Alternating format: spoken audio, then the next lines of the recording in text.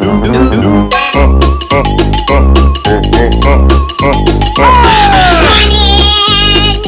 pull yourself up a chair. Let the fun begin. It's time to let down your hair. TV's short and exciting. Those friends have been invited. The wacky TV playhouse. There's a crazy rhythm coming from Puppet Land. There you go, a cool cat, chicky baby, or the puppet bear. You got a couple of talking fish, and the genie who ran the wish. Calling us welcome at TV's Playhouse.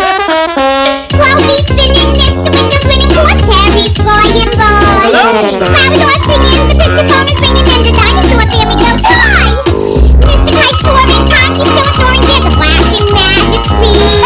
The countess is so classy, Van's kind of sassy, a none of your establishment you've never seen. Spend the day with TV and you'll see what we mean. Come on! Get out of bed, there'll be no more napping. Wake up! Cause we live in a place where anything can happen. Now we give it, you feel warning. It's gonna be that kind of morning. We're being wacky, we're getting naughty. Now it's cuckoo at TV's Playhouse. All right, and we're back. We're Ready Player U. I'm Matt. And I'm Mike. And this is a tribute episode to the late, great Paul Rubens, A.K.A. Pee Wee Herman. So, before we get into it, what are your earliest memories of watching Pee Wee? Oh, hell. I think, you know what? I can't even speak about this till we crack a beer. So, As tradition. we got to get you to start cracking it into the mic. Oh, yeah. All right. Cheers. So, earliest memories, I remember, I think we had cable TV at one time, which we were always off and on with cable TV. It was very weird because they would raise the rates. It was a prorated thing, and my mom would call them and tell them to just cancel that fucking thing right now. And then we wouldn't have cable, and when we did at one point, I don't know, was it on Nickelodeon? Am I remembering that right? Back in 88, I think, is when it came out, and it was on CBS. Really? Okay, because it was around the same time as Captain Kangaroo and all that shit. And yeah. So I remember watching it and thinking, "Oh, this show is awesome." You know, I'd watch it every chance I got. Of course, my mom hated it. That guy's weird. Why is he acting like that? And I'm just like, I don't know. He's fucking awesome. And like everybody at school was like, you know, and all that that shit. sounded like Yoda right there. Yeah, I don't know. Oh, it sounds like shit you do. What the fuck? Yeah. He would do the or whatever. No, that was Barney. I can't do, shit right. That's Barney right there. I can't do nothing right. It's like a mix between.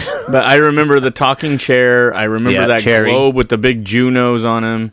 I remember John B. the genie. I remember the genie. I remember thinking, what the fuck is with that genie? Something ain't right about that. Yeah, and Terry the pterodactyl. I do remember the pterodactyl. Then what was that little freckled, like Chucky looking motherfucker? Okay, so that dude right there makes me think of either Bad Dudes or Double Dragon on Nintendo. Because of the square head. Yeah. Yeah. Maybe that was my first dislike in gingers. I don't know. I got a weird feeling about gingers. Oh, they have no soul. So. I don't know. That's why they don't go out for jazz band. They don't have enough soul. All kidding aside, I don't hate gingers. I'm just so not attracted to them. I mean, they got to be really smoking hot for me to be attracted to a redhead. And a redhead and a ginger, that's two different things to me. Very two different things. Yeah. To me anyways, but... So, Paul Rubens, he just passed away July 30th. Yeah, so we're going to do a little tribute honor episode to him. Yeah. What was your first reaction when you found out that he passed? I was right in the middle of the job site, and I stopped, and I was like, bro. And my buddy Frank was up on his ladder, and I was like, dude. He goes, what? I said, fucking Pee Wee Herman died. He goes, yeah, we were just talking about that. I'm like, what the fuck, dude? I was in shock, disbelief. Yeah. I mean, the dude was an older cat. I mean, he definitely he wasn't in the super spotlight no more, but I would have loved to see him do some kind of last movie, stand up, tribute to his career, something, an icon thing, something like that. That would have been great, but for him to be like, hey guys, I haven't forgot about you. I've just been living my life, something, but which for the past few years, he has been, he was living with cancer. Was he really? I'm going to crack this screwball open. We'll do a shot to him. And he, just kept it under wraps. So, I mean, he was, seen, only like his closest friends, that I can, I'll get into, too, like Cassandra Peterson was a really close friend of his, and she kind of knew. And dude, pour this into your mic. It's good ASMR for the show. Oh, whoops. Paul Rubin, we're going to do a little ASMR, for you. Oh, that sounds so cool. No, I went to Costco and got the Big Daddy screwball. Big Daddy, okay, so. Cheers. Here's to you, Paul Rubens. Paul Rubens.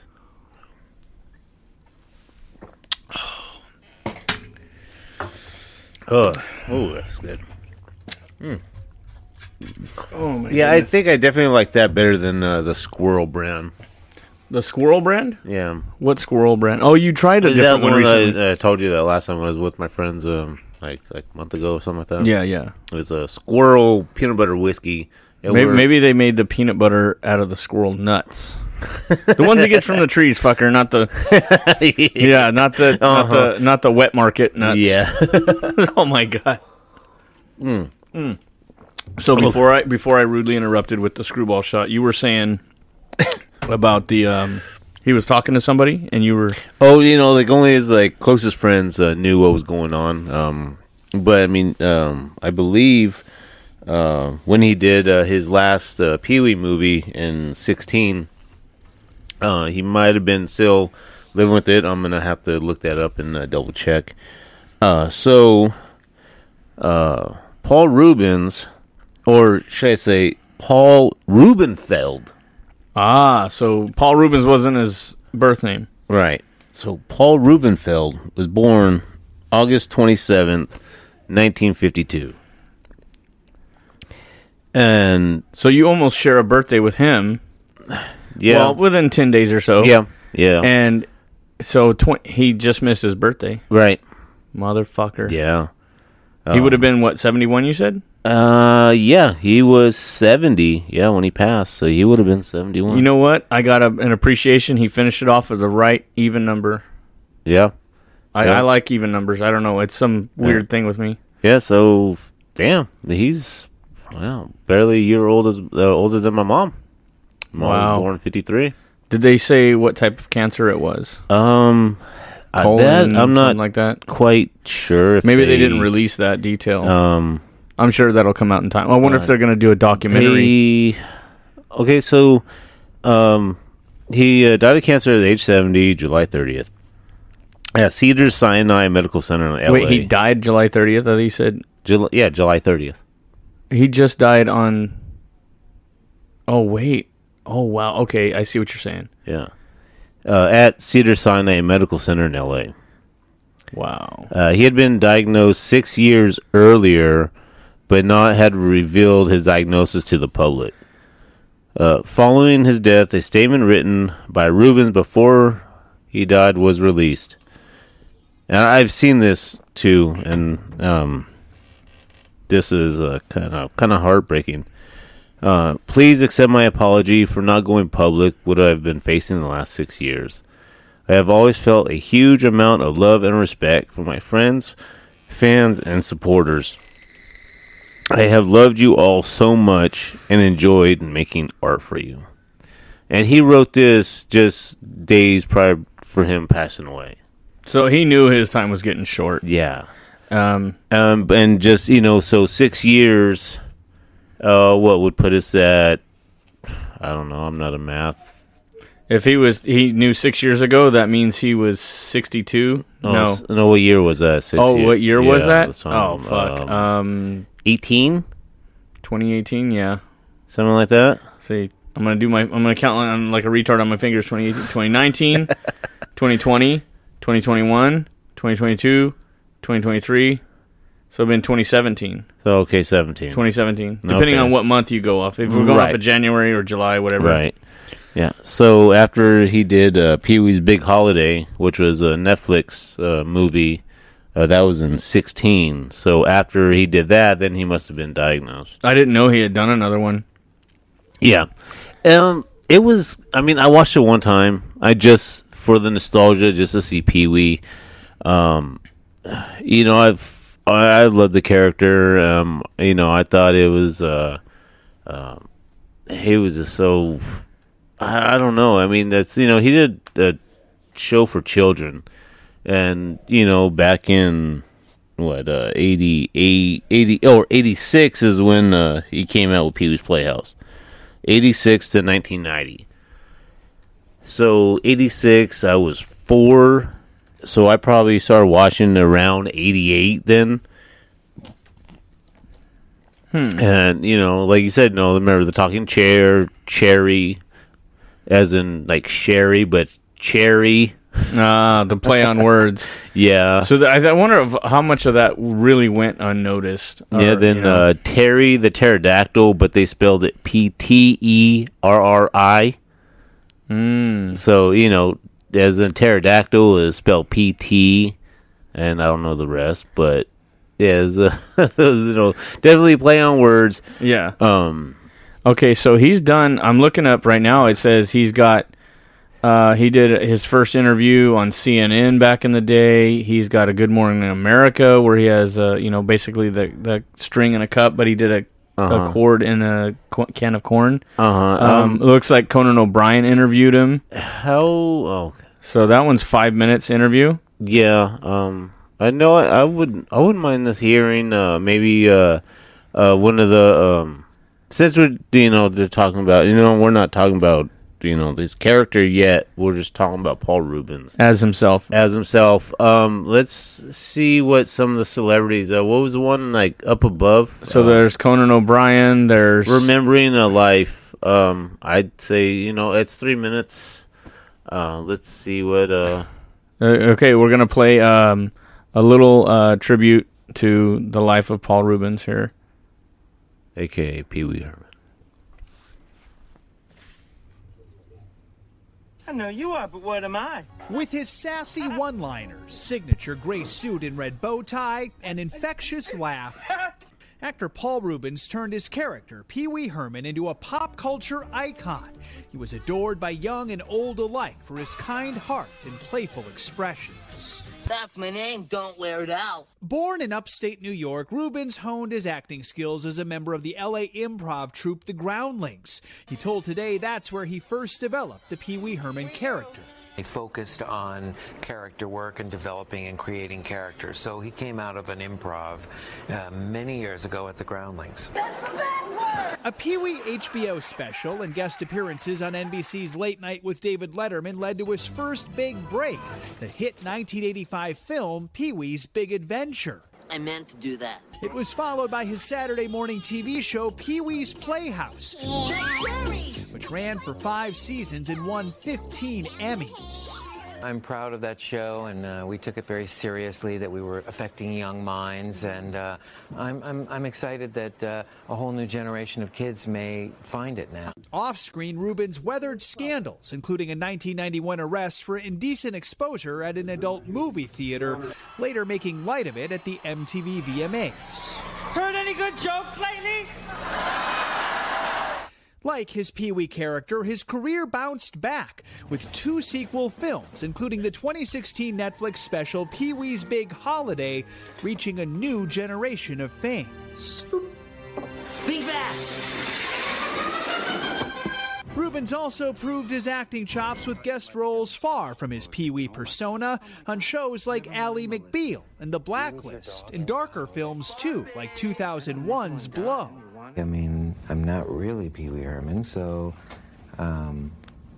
just for a long time people didn't know that, so I don't think people really thought of me as an actor, because I tried to make everyone think Pee-wee Herman was a real person. Tributes to Paul Rubens are now pouring in from his fans and famous friends. Conan O'Brien tweeted, "His surreal comedy and unrelenting kindness were a gift to us all." Mark Hamill posted, "Can't thank you enough for the lifetime of laughter." And Tim Burton, who directed Pee-wee's Big Adventure, wrote, "He was a great artist. I'll miss him." Rubens R.I.P wrote that he had bravely and privately fought cancer for years with his trademark tenacity and wit. Also posting a message Rubens had written himself before passing, apologizing for not going public about his health battle and adding, "I have loved you all so much and enjoyed making art for you." I will just note, we still, every holiday season, watch his holiday special, which was recorded in the 80s. It's like Cher and Little Richard and Joan Rivers. I mean, just an iconic. It is just such a great show. It gets us. Well, Pee-wee's Playhouse. I mean, we were talking during the break. Lawrence Fishburne was a main character. Phil Hartman, also on that show. Okay, so we'll cut that interview short. Yeah. But so that's. Then they did touch on a lot of things that I am going to go into too. So I don't remember him doing anything with Lawrence Fishburne. But Lawrence Fishburne was Cowboy Curtis on Pee-wee's Playhouse. Oh my God, that's right. I do remember that now. Yeah. Fuck, dude. So the cast and crew. In fact, there's a little clip of it right there. Yeah, Cowboy Curtis. Do you want to hear Lawrence Fishburne talk about it? Or do you want to do that in a minute? Oh, see, that was 5 years ago. He talks about it. It's only 2 minutes, but it's up to you. Oh, you know what? Let's let me go through the cast and crew of the show. All right, and then give me the rundown because I gotta remember that freckled, gingered puppet's name. Yeah. So many now well-known TV film actors appeared on the show, including Sandra Bernhard, Lawrence Fishburne, Phil Hartman, Natasha Lyonne, S. Epath Meckerson, whoever the fuck that was, on Law and Order. Oh, she's Reba the mail lady. Oh, she's the mail lady. Okay. Jimmy Smits, Lynn Stewart. I know no Chris I know of. Future heavy metal musician filmmaker Rob Zombie was a production assistant. And future filmmaker John Singleton was a security guard. No fucking way. So you got heavy metal god Rob Zombie as a production assistant. You got to start somewhere. And then filmmaker John Singleton, who did Boys in the Hood. Wow. Pee-wee Herman was gangster. And then, so season 3...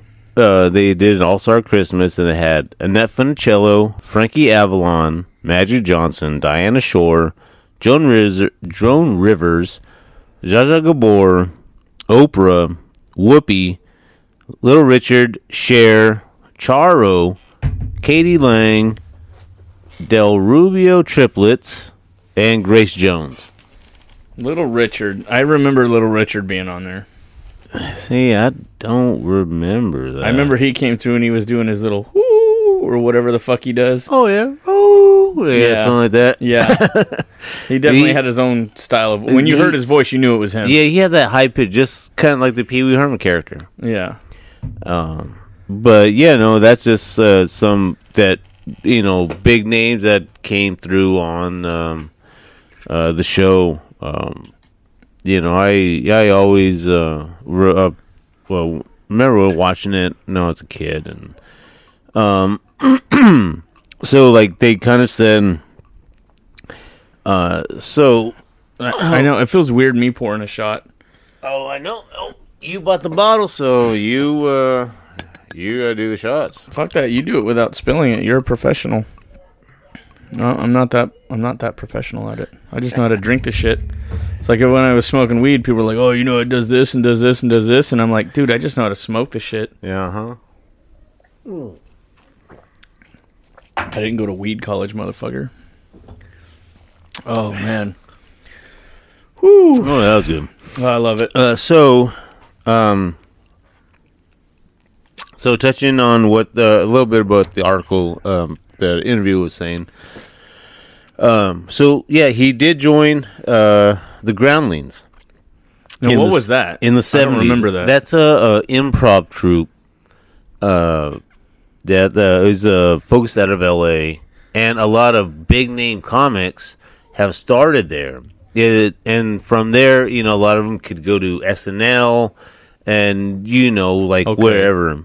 So I'm getting a feeling like he got his start on this show like the Simpsons got their start on the Tracy Ullman show. It's a little bit like that. It's just an improv troupe. There's another one too. I can't remember the name of the other improv, and a lot of big name like Chevy Chase, Bill Murray, John Belushi. They were a part of this other 70s startup type thing.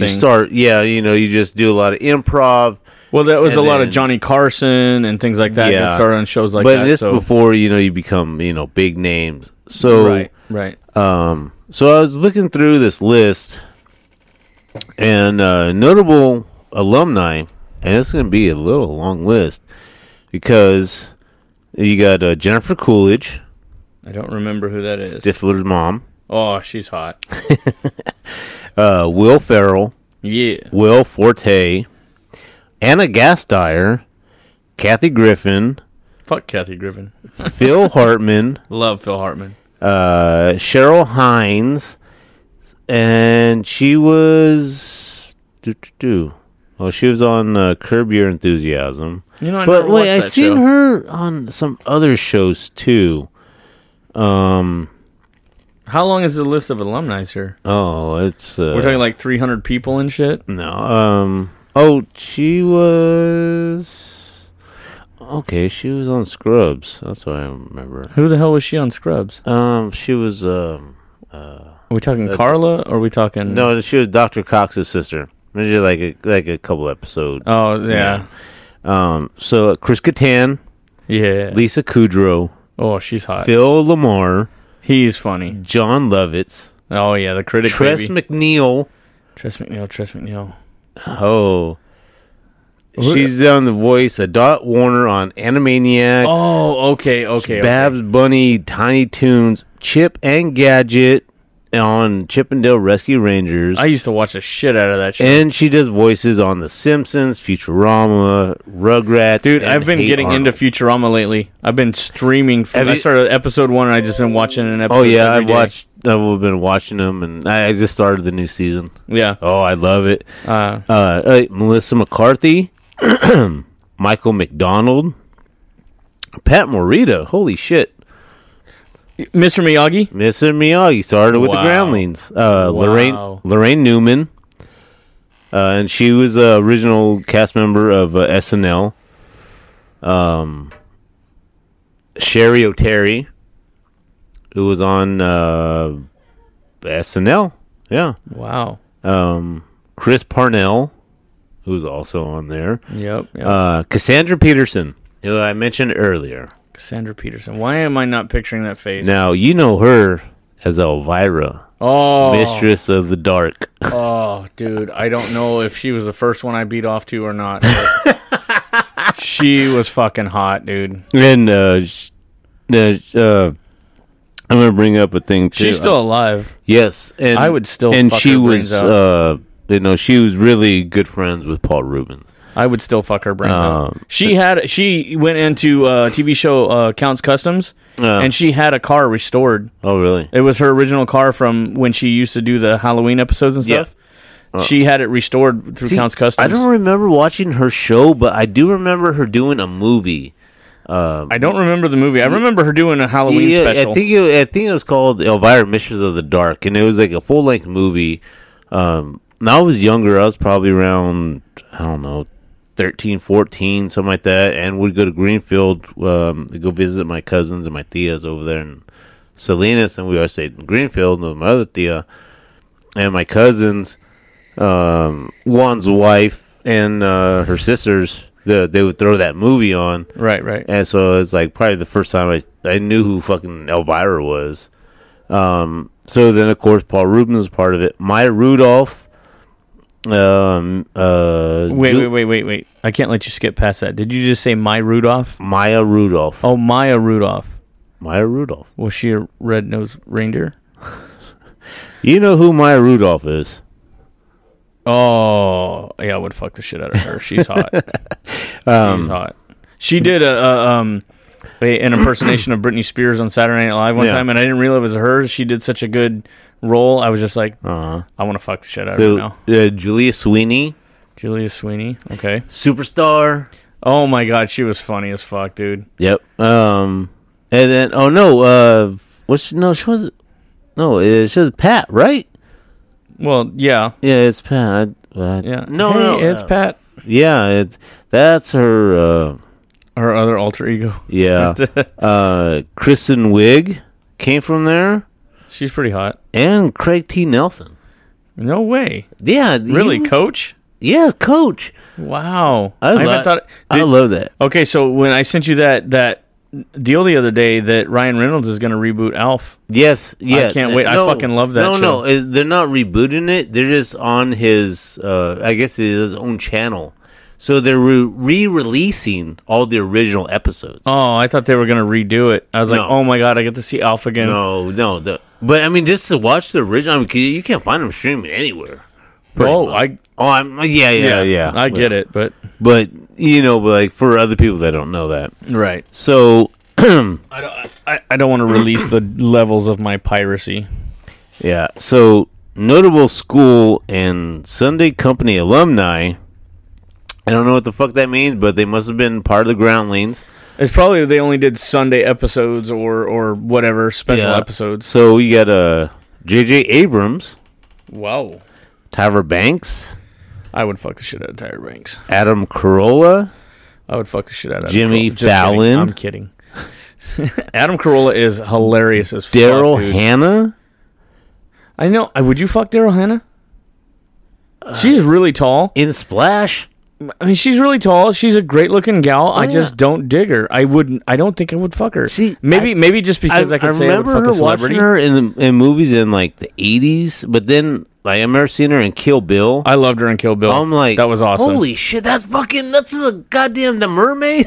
Dude, she was a bad bitch in Kill Bill. Oh yeah, I liked her. Mariska Hargitay. Oh god, that's my future ex-wife. Oh yeah. Mariska Hargitay. Tim Matheson. Tim Matheson. Why am I not picturing his face? He was Otter in Animal House. The president of one of those sororities. Not sorority, fraternity, whatever. Yeah, they get drunk and do naked things. See, so sorority. Okay, so question: sorority is for girls, and fraternity is for guys. Yes. I never realized the difference. I thought there was the same shit. No, just a different way of saying fraternity, it. sorority, they're all the same fucking bullshit. Sorority girls, fraternity boys, frat boys. Okay, I just never really put much thought into it. So other names: Conan O'Brien, definitely. Caitlin Olsen. Wait, Mary Kate? No, from Always Sunny in Philadelphia. Okay, so I never watched that show. Yeah, well, so many shows I want to see, but I tried to start watching The Office and I stopped. Yeah, I seen the pilot episode and I was like, it's got to get better, but I don't want to give it a chance right now. That's just not my style. No, she's not. I don't believe that she's related to the No, she's not related to the Olsens. Joe Ranft. Why do I know that name? So he worked for Pixar and Disney, and his younger brother worked on the films too. He passed away in 2005. Okay, so this is alumni of the Groundlings that worked with Pee Wee Herman. Yes, Paul Rubens. or in the Groundlings, but which is what Pee Wee or Paul Rubens had got to start. Yeah, see, I keep calling him Pee Wee Herman because that's who I know him as first. Right. So this guy, he was a writer on Joe Ranft, part of the Groundlings. He was a writer on The Brave Little Toaster. He was a story artist on Who Framed Roger Rabbit. I love those two movies.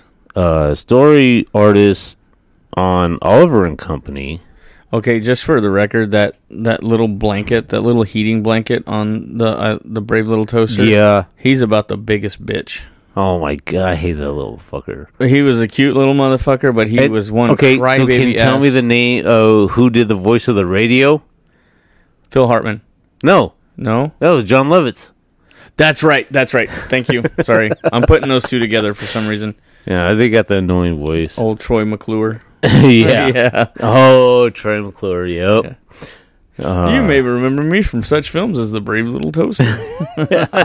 Yeah, so this guy, he worked on all these Disney movies, and in all the Pixar, like Cars, Toy Story, they all make references to the guys that he worked with, and even after he passed away, they kept using him, and I think he was a voice actor or something. He was.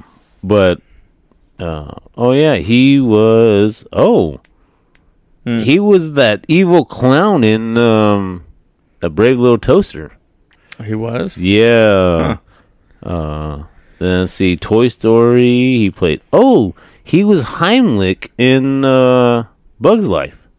Oh, I like that movie. That was a good one. The caterpillar. Yeah, Bug's Life was a good movie. He played Wheezy in Toy Story. Wheezy. The squeaky toy, the penguin. I don't remember that toy. Yeah, in that movie.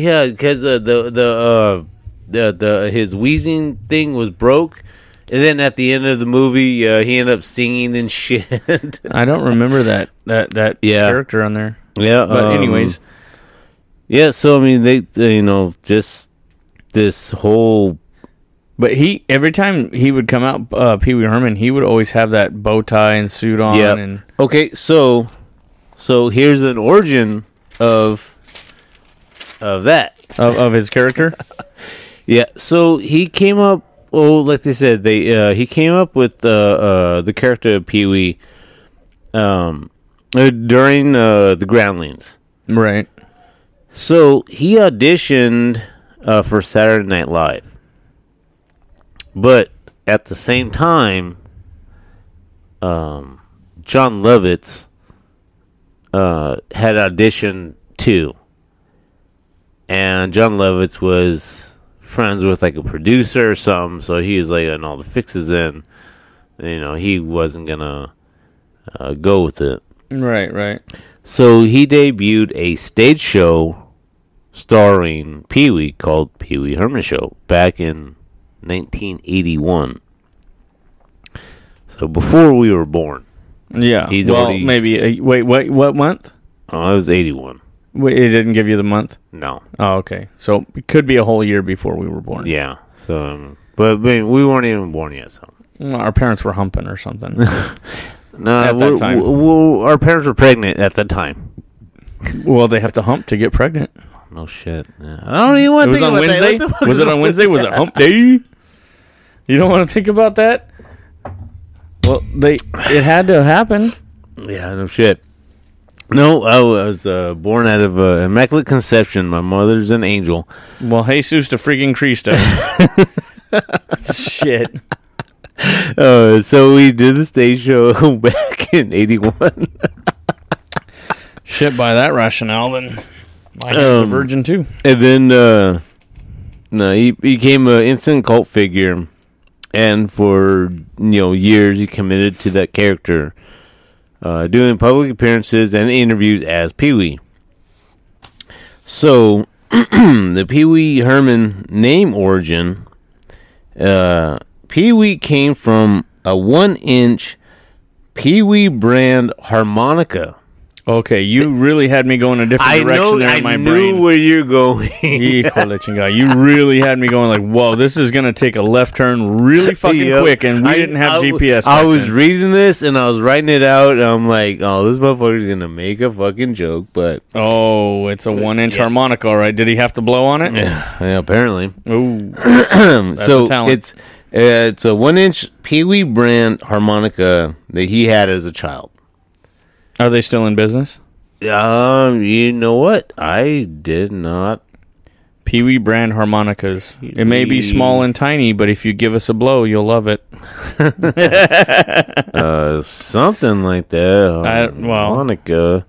Oh shit. Wait, if you got a woman named Monica that has a harmonica. Is it harmonica? It's harmonica. It's harmonica. Is it harmonica Lewinsky? And then that's how you get a stain. Yeah. Then the Herman name, it came from this last name of an energetic boy that he knew from his childhood. Herman. Yeah. So you don't hear that name very often. I met a dude the other day named Vern. Hey, Vern's Ernest. Yeah. Yeah, I met. Well, him and his daughter had a flat tire on the side of the road. The older couple, couple. That sounds gross. Him and his daughter, older couple of people. Yeah. They had a flat tire on the road, and I flipped a Yui on 198 to go back and help them out. And they had already had a tow truck on the way, so I gave them some waters because it was hot outside and whatnot. And I gave them my name and address and stuff so they can come by and get service work on the car because it turns out the dude was a veteran from the Navy. He did 20 years in the Navy. And I said, well, where's my manners? I introduced myself, and he goes, hi, my name's Vern. And I'm like, Vern? You don't hear that name too much anymore. And the first thing I thought of was, Ernest. Ernest P. War. Yeah. You know, that'd be a good episode to do, too. That would be good. Yeah. I mean, that's definitely... we had to jump on this. I know you had messaged me the other day, and you were like, how do you feel about doing a tribute episode? I'm like, I'm down. You're down. Like, who? I'm like, Paul Let's Rubens. do it. He's like, yeah, I'm down. As soon as you said Paul Rubens, I was like, I knew who the fuck that was. Mm-hmm. You ain't going to get that one past me. You're not going to get me to go who. I knew who that was already. And I was thinking about it, too. I was like, should I tell him Pee-wee? Or you should put me to the test. Tell him Paul We're not Rubens. above the test. I wasn't thinking about it. It's just like, automatically, my thumb just went, no, Paul Rubens. And you're like, yep, you're down. And I'm like, definitely. All right, then you're like, I've been hella busy. I was like, you know what?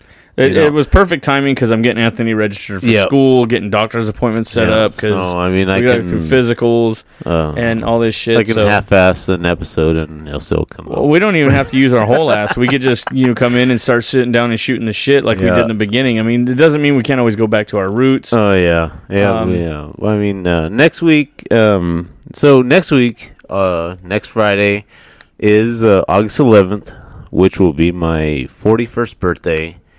And this episode is going to get a little weird. All right. So I would like to do another shot just because you're going to be an old piece of shit soon. Yeah. So here's what I was saying. Paul Rubens auditioned for Saturday Night Live 1980-81 season on the same day as... Oh, I was wrong. It wasn't John Lovitz. It was Gilbert Gottfried. Oh, my God. The voice of the parrot on Aladdin. Iago. Yep. Rubens told Entertainment Weekly hiring both was not an option because they were the same type of performer and knew immediately Gottfried would get the job. He also told the San Francisco Chronicle he believed that the fix was in because Gottfried was friends with one of the producers. Rubens was so angry, bitter, he decided he would borrow money, start his own show in L.A., using the character he'd been developing during the last few years, Pee-wee Herman. Interesting. So, I think it would have been cool to do like a Saturday Night Live episode where they're both on there, and they're both in character, going back and forth. Oh, my God. Do you know how annoying that would fucking be? I can't stand... No, rest in peace, Gilbert Gottfried.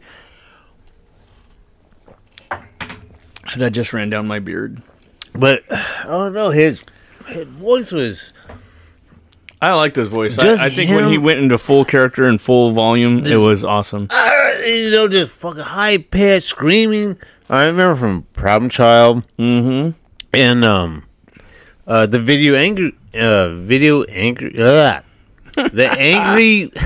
angry video game nerd actually had him on one of the episodes. Did he really? I gotta go back and look. I'm gonna have to show you that. And oh my God, it's just so fun. And just hearing it, just his face.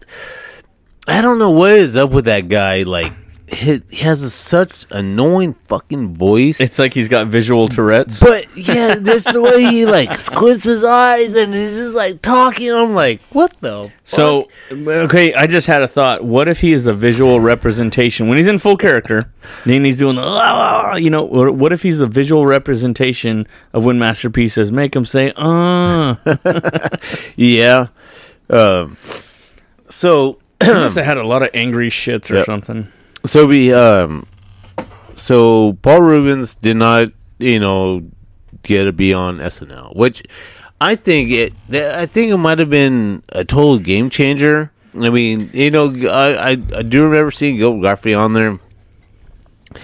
But I think it could have been different because they probably would have. He could have probably put the Pee Wee Herman persona on the show, and probably would have maybe not. Maybe could have blown up more, or people just like because this is the '80s. You know what would have been cool is if they had Ernest, Pee Wee Herman, and Godfrey in a movie. Oh my God! Godfrey could be the angry boss, always bitching about why they're not doing it right, and then Ernest and Pee Wee Herman are the ones.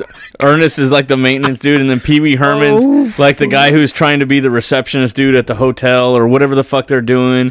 And Ernest is constantly trying to get the room ready, and it's just a calamity of shit. And then Godfrey comes through like, "What are you doing?" Oh yeah, that would definitely be an awesome. But thing. no, Pee Wee did play receptionist or the maitre d' or whatever, Yeah, or not the maitre. That's a restaurant. No, okay, no, we're getting into that. We're gonna go into that too. Okay. So I'm jumping the Pee Wee gun here. Shit, I was thinking this is gonna be a short episode, but I think we can just. Well, we're gonna talk about some shit. So. Oh yeah. So. After losing the SNL audition, right? So with help of other groundlings, the bottle opener. Oh yeah. That's why I put it back in the middle. Is other with help of the other groundlings, the improv group, John Paragon, who he did make appearances in some of his movies. Phil Hartman, Lynn Marie Stewart, Joe is another good friend of his. Pee Wee acquired a small group of followers, and he took his show to the Roxy Theater.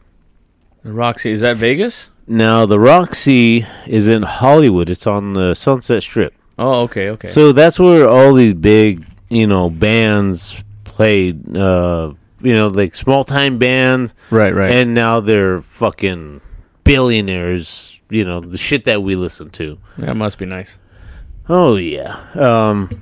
So at the Roxy, you had Neil Young in '73, Bruce Springsteen, 75-85, Frank Zappa, Richard Pryor, Bob Marley and the Wailers. Richard Pryor's a fucking legend. Van Morrison. Let's see, the Ramones. Genesis, Shaka Khan, Billy and the Beaters. I've never heard them, but I love the name. Billy and the Beaters. Okay, that would be funnier if they called it Beaver the Beaters or Beater Beavers. Yeah. Beaver Beaters. Beavers. Rat recorded a video of one of their songs. Was it Round and Round? Back for More. Oh, okay. Guns N' Roses recorded live at the Roxy in '86. Wow. Jane's Addiction recorded the basic tracks for their '87 self-titled debut album. So there's a tidbit about Jane's Addiction. Okay. Whenever they were doing that one song where it had the dog walking through or the woman walking through and they were playing the dogs barking. And he goes, "When I was 5." That song, I don't remember the name of that. That was him? Yeah, I think so. Jane's Addiction, right? You want to look it up? I know the song. Let me look it up real quick. System of a Down made their first performance here on May 28, 1995 due to their manager and bassist, Shavo Odejan, persisting. System of a Down made their first performance at the Roxy. Okay, so I'm wondering if that's where they got maybe at the Roxbury, or is that an actual place? I don't. Maybe you should look that up. Okay, so I know that when I saw No, I didn't see the video. I've never seen this video, but the song is called Jane Says. Mm-hmm. Yeah, yeah. And whenever there was a girl walking... Yeah. Oh, maybe this is a different song than I'm thinking of. I could have sworn it was something different. Well, there was one where they do the dog barking as the woman's walking through. Yeah, the same song. Same song. Okay, so when they're doing that, they're implying that woman is ugly as a dog. Oh. And I never knew that. And I found that out through, I don't know if it was Lou Brutus or one of those VH1 things or something, but it was one of those deals where they were giving out inside information on the song. Oh, okay. So let's... It was going to be Jane's Addiction, Jane Says.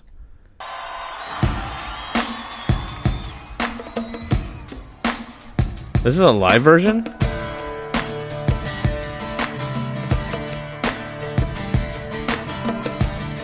That's not the right song, dude. No, I didn't. No.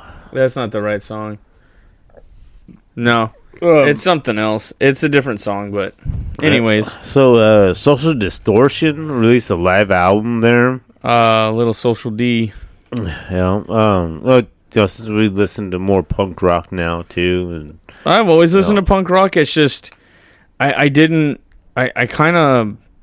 know. It wasn't in the frontal lobe of my brain until I heard, Out of the Ring, and I'm like, dude, it sparked a whole new fire for me to get back into it. And it's like, I always had an appreciation for it. I always had a love for it.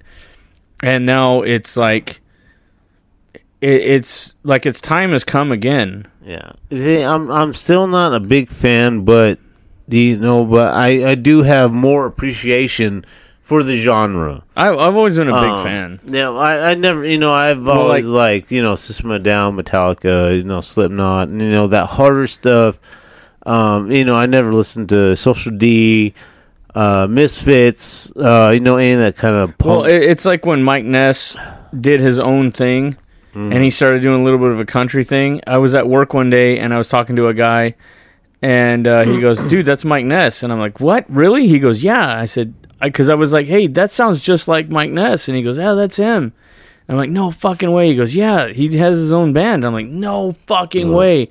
Next thing I know, we're doing this, we're starting this podcast, and we talked to Jim of Out of the Ring. Yeah. And fucking, he shows me his wall of all the stuff, Social Distortion stuff.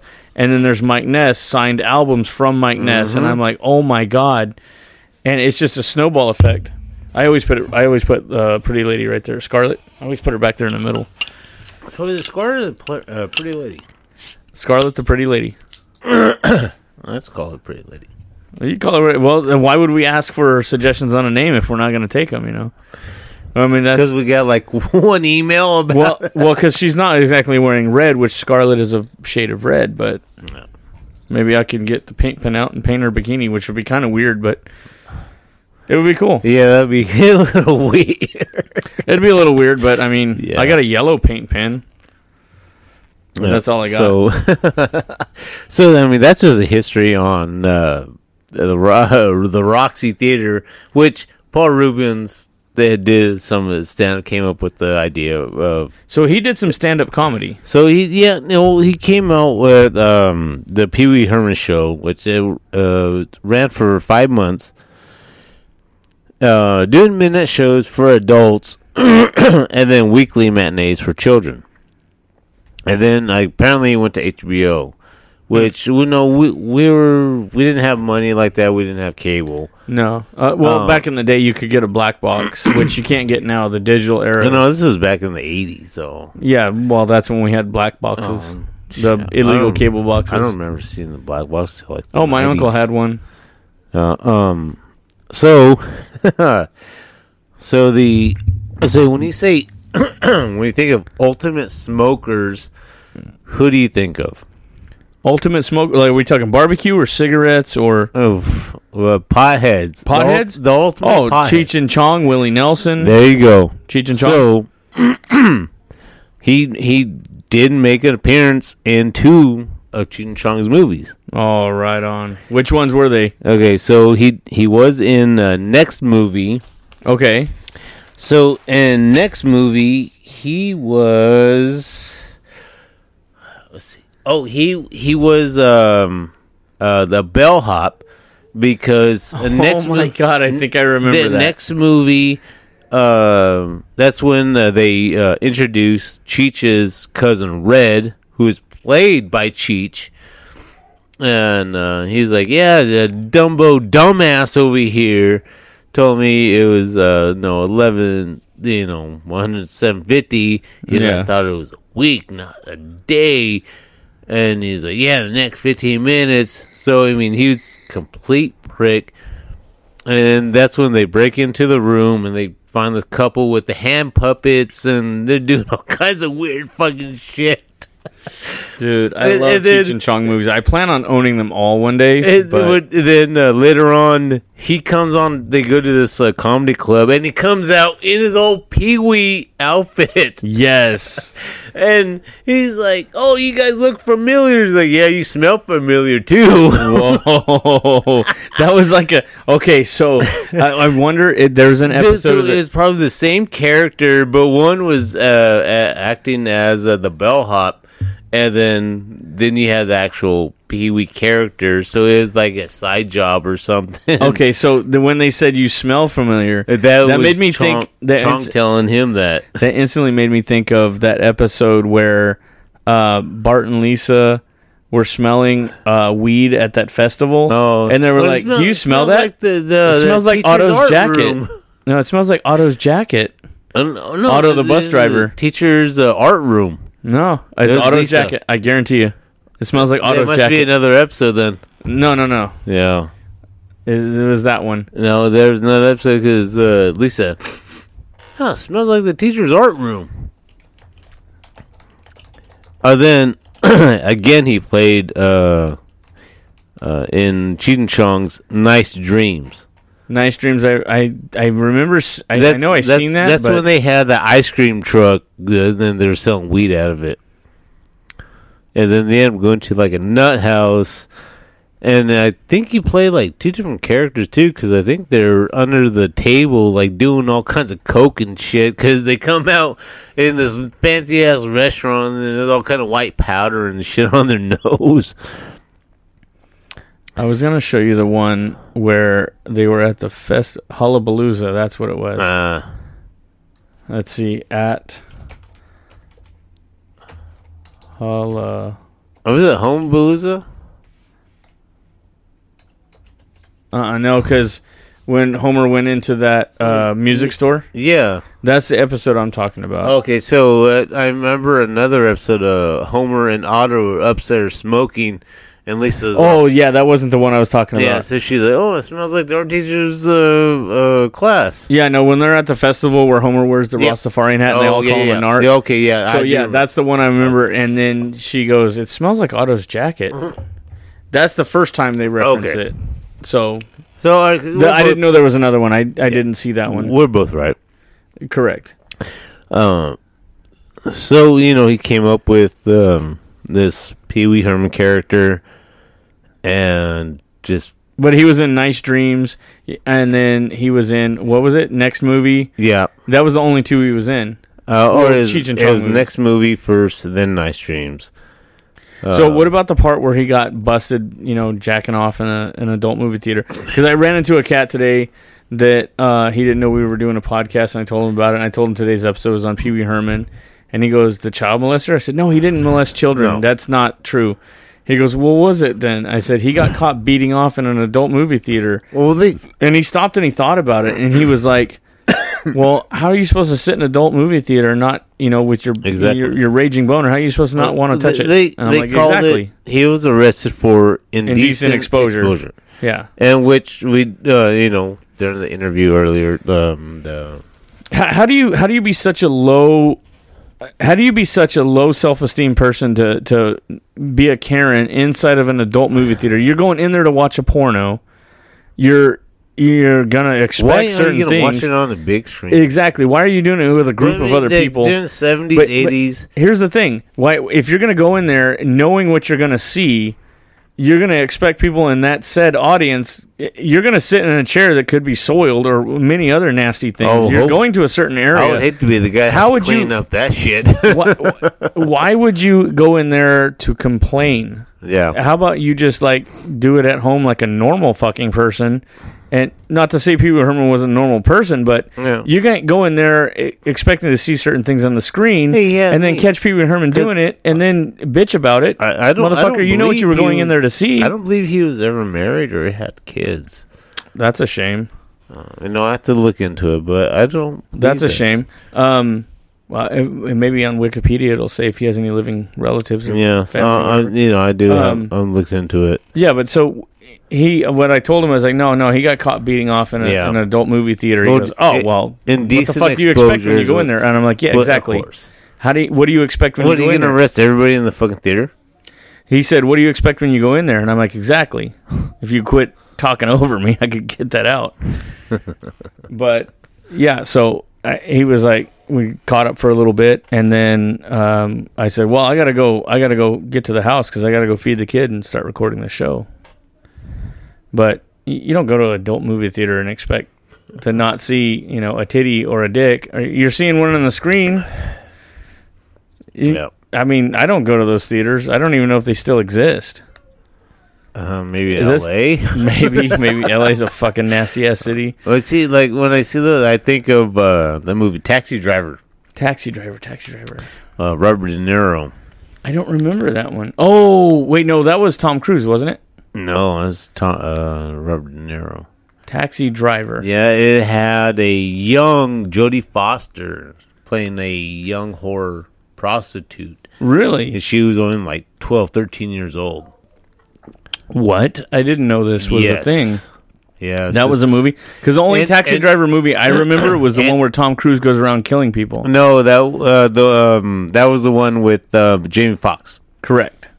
Okay, no, this was in 70 something because Harvey Keitel was her pimp.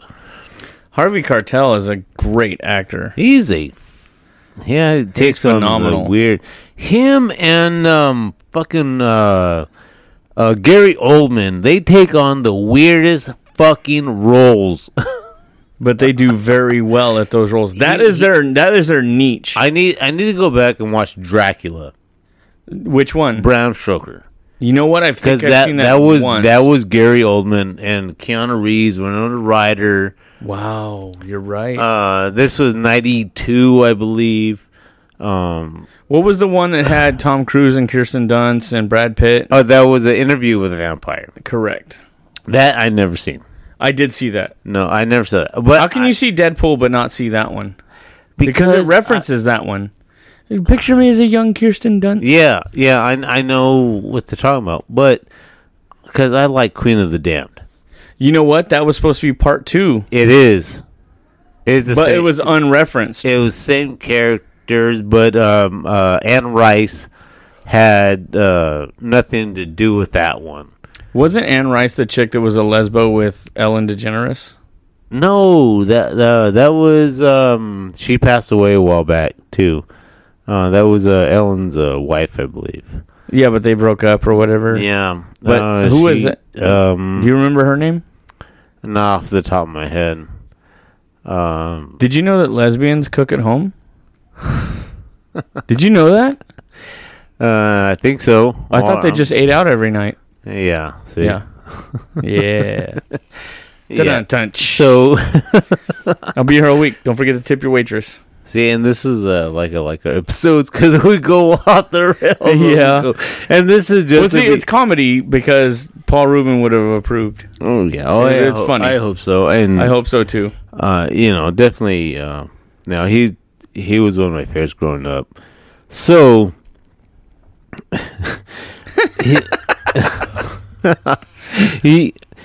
he made this guest appearance on Late Night with David Letterman as the Pee Wee character, and that gave him a bigger following.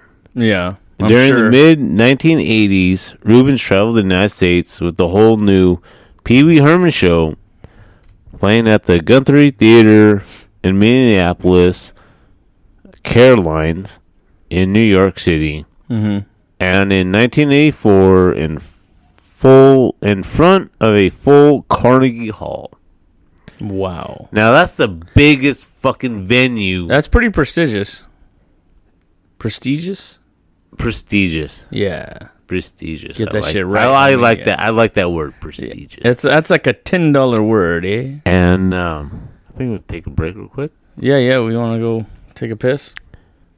I gotta find our audio recording software. Ah, here we go. We'll be right back. We're gonna go shake the water off the lily. All right, so we didn't shake any waters off of any lilies. We didn't drain any main veins, but we did go have a smoke break. Yeah. So there's that. So, just some backstory. No, he was with the Groundlings for a while. He was in the Blues Brothers. No shit. Yep. I haven't seen that since I was a kid. I don't remember much about it. That's the one movie or the movie. Okay. Which was a skit on SNL. John Belushi and Dan Aykroyd. So many things from SNL turned into movies. Wayne's World, Superstar. Yeah, because they were all produced by Lorne Michaels. Like Three Amigos. It wasn't a skit from SNL, but they were all. Now that was the one with Martin Short, Steve Martin, and Chevy Chase. Chevy Chase, yeah, I love that movie. In fact, and they were all part of SNL, and Lorne Michaels did produce it. They had cameos from Phil Hartman, which in the credits it says Philip Hartman, and John Lovitz, right, was also in it. So, then in 86, we'll go to 85. This is when they did Pee-wee's Big Adventure, which that movie creeped me the fuck out. Really? It was directed by Tim Burton. Okay, well, that's what they said in that little clip that we played. Yeah, and because when he gets picked up by that trucker and talking about on a dark, stormy night, there's a terrible car accident, and just look like this, and he's like, it's just like this creepy ass face. I mean, that was straight. Fucking, it was terror for you. Yo, yeah. I mean, as a kid watching that shit, that was to me that was scary. You know what movie used to scare some of the? I had a neighborhood friend and his sister that we used to go watch movies. Our parents liked each other, and we would hang out. We became best friends, and we would watch The Burbs. Oh, and that scared the shit out of them. But I thought it was awesome. I don't remember watching that movie. That was a good movie. Tom Hanks. Yeah, Tom Hanks. A bunch of stars in there. Yeah. One of the Coreys is in there. Mm-hmm. Great movie. So, and especially when he goes into that bar. And what are we talking about now? In Pee-wee's Big Adventure. Okay, yeah. After he sees that scene. Yeah. He goes to that bar and just walks in. Large Marge sent me. And they had like the ofrenda, like the thing. What was huh? Wait, say it again. When he goes, and Big Marge sends him in there, and then what? In the bar is Large Marge sent me, and they had the ofrenda, which is a Mexican tribute, which with the candles and all that kind of stuff. Okay. And then the guy's like, "Oh yeah, on a cold, stormy night, and just like this." Yeah, that scene, just like the face, that fucking freaked me out as a kid. Now, what about the part where he meets some bikers or something in there? And they do a bunch of shit in there, right? When,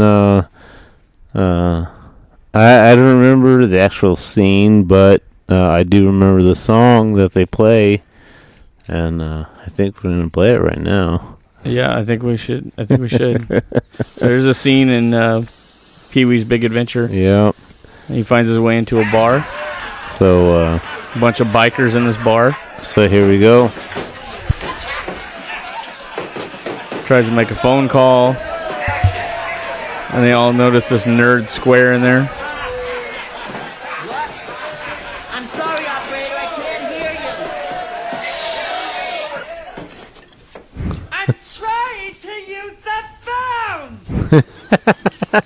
His voice. Yeah. This is the way he uses his voice, like high pitch. Like, oh my god, so awesome. Did anybody tell you that this is the private club of the Satan's helpers? Nobody hit me to that, dude.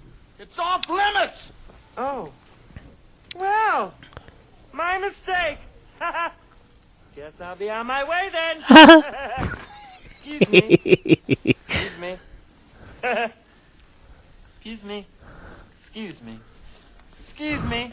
Excuse me.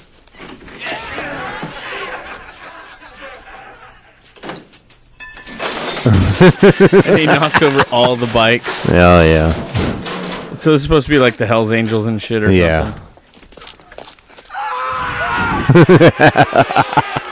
They throw him out and throw him back in. I say we kill him. Yeah! I say we hang him, then we kill him. Yeah! I say we stomp him. Yeah! Then we tattoo him. Yeah! Then we hang him. Yeah! And then we kill him. Yeah! I say we let him go. No!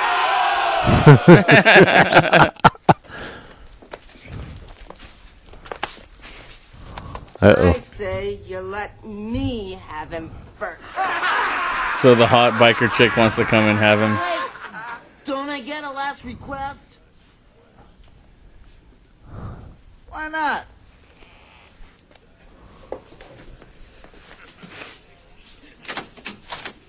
And he goes to the jukebox to put on a song, and he wants to dance. Gets the clogs.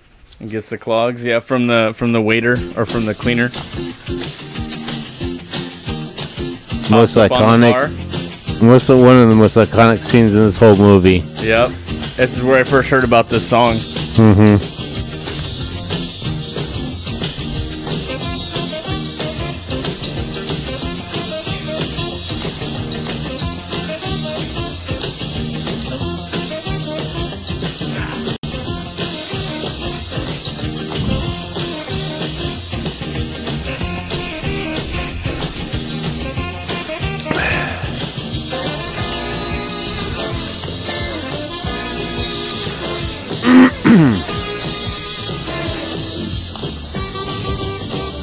Dicky.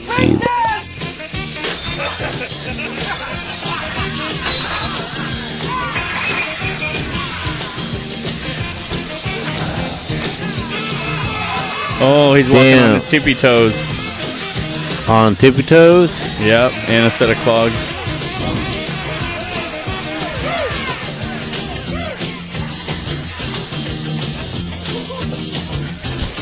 That weird little dance he does, that's so funny.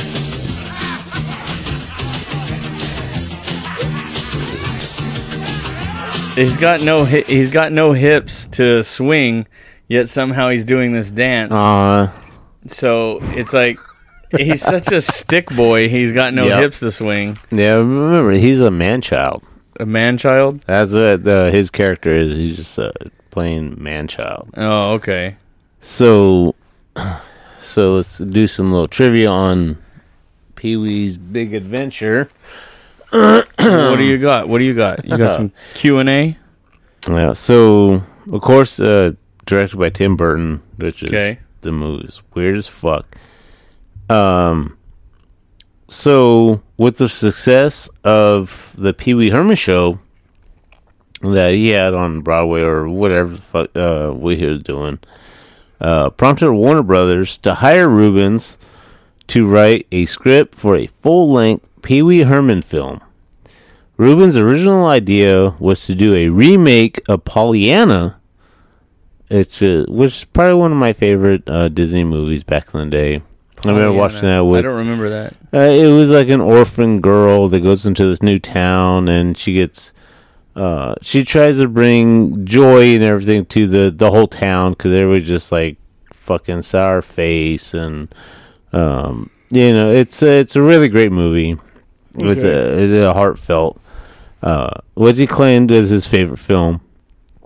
Halfway through writing the script, Rubens noticed everyone at Warner Brothers had a bike with them, which inspired Rubens to start on a new script with Phil Hartman.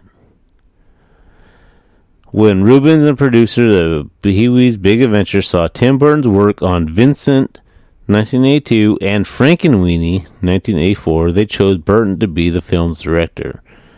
The film tells the story of Pee Wee Herman embarking on a nationwide adventure in search of his stolen bicycle. Film went on to gross $40,940,000. No, $40,940,662 domestically, recouping almost 6 times its $7 million budget. Wow. Okay, so he starts doing this movie to do a search for a lost bike. Somebody stole his bicycle. Mm-hmm. Based on which movie? No, it's he was trying to do a remake of this movie, and he scrapped the script to write this. Yes, and the neighbor, I forgot his name. He's so in love with Pee-wee's bicycle, and because it's such a badass bicycle. I thought this was going to take another left turn. He was so in love. And he in the movie, he even offers him like $100,000 or something for his bicycle, because he's this rich kid, spoiled little prick, and this is something that he cannot have. And then he hires somebody to steal his bike, and so this is what goes on Pee-wee's Big Adventure. So the adventure was the search for the bike. So then there's a part that he goes to this psychic. He's like, yeah, no, I'm looking for my bike. I want to know. And in the town they're at, she's looking out the window, and she sees this guy taking a bike to the Alamo, which is, I don't know, like a storage facility or something. I haven't watched a movie in years. And she's like, oh, your bicycle's at the Alamo. So he goes to the actual Alamo looking for his bicycle. Going to fucking Texas and shit. Yep. And he gets on the phone with his girlfriend, and she's like, oh, where are you? And he goes, the stars at night are big and bright. And all these people in the heart of Texas. We gotta put that in. No. Okay. So it's in Big Adventure? Yes. Yeah.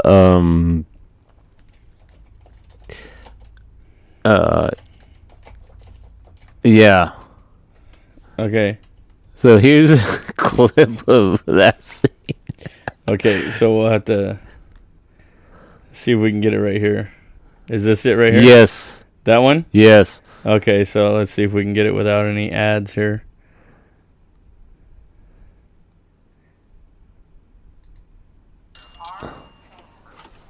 He's in the phone booth making the phone call to his girlfriend, right? Like Grandma. Hello, Daddy. It's me, Pee-wee.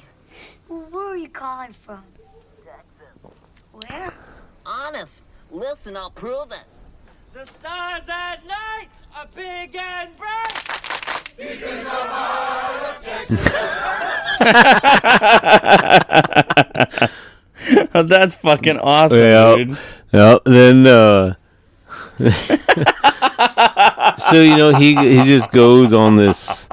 That's wait a fucking second. That's how he proves he's in fucking Texas.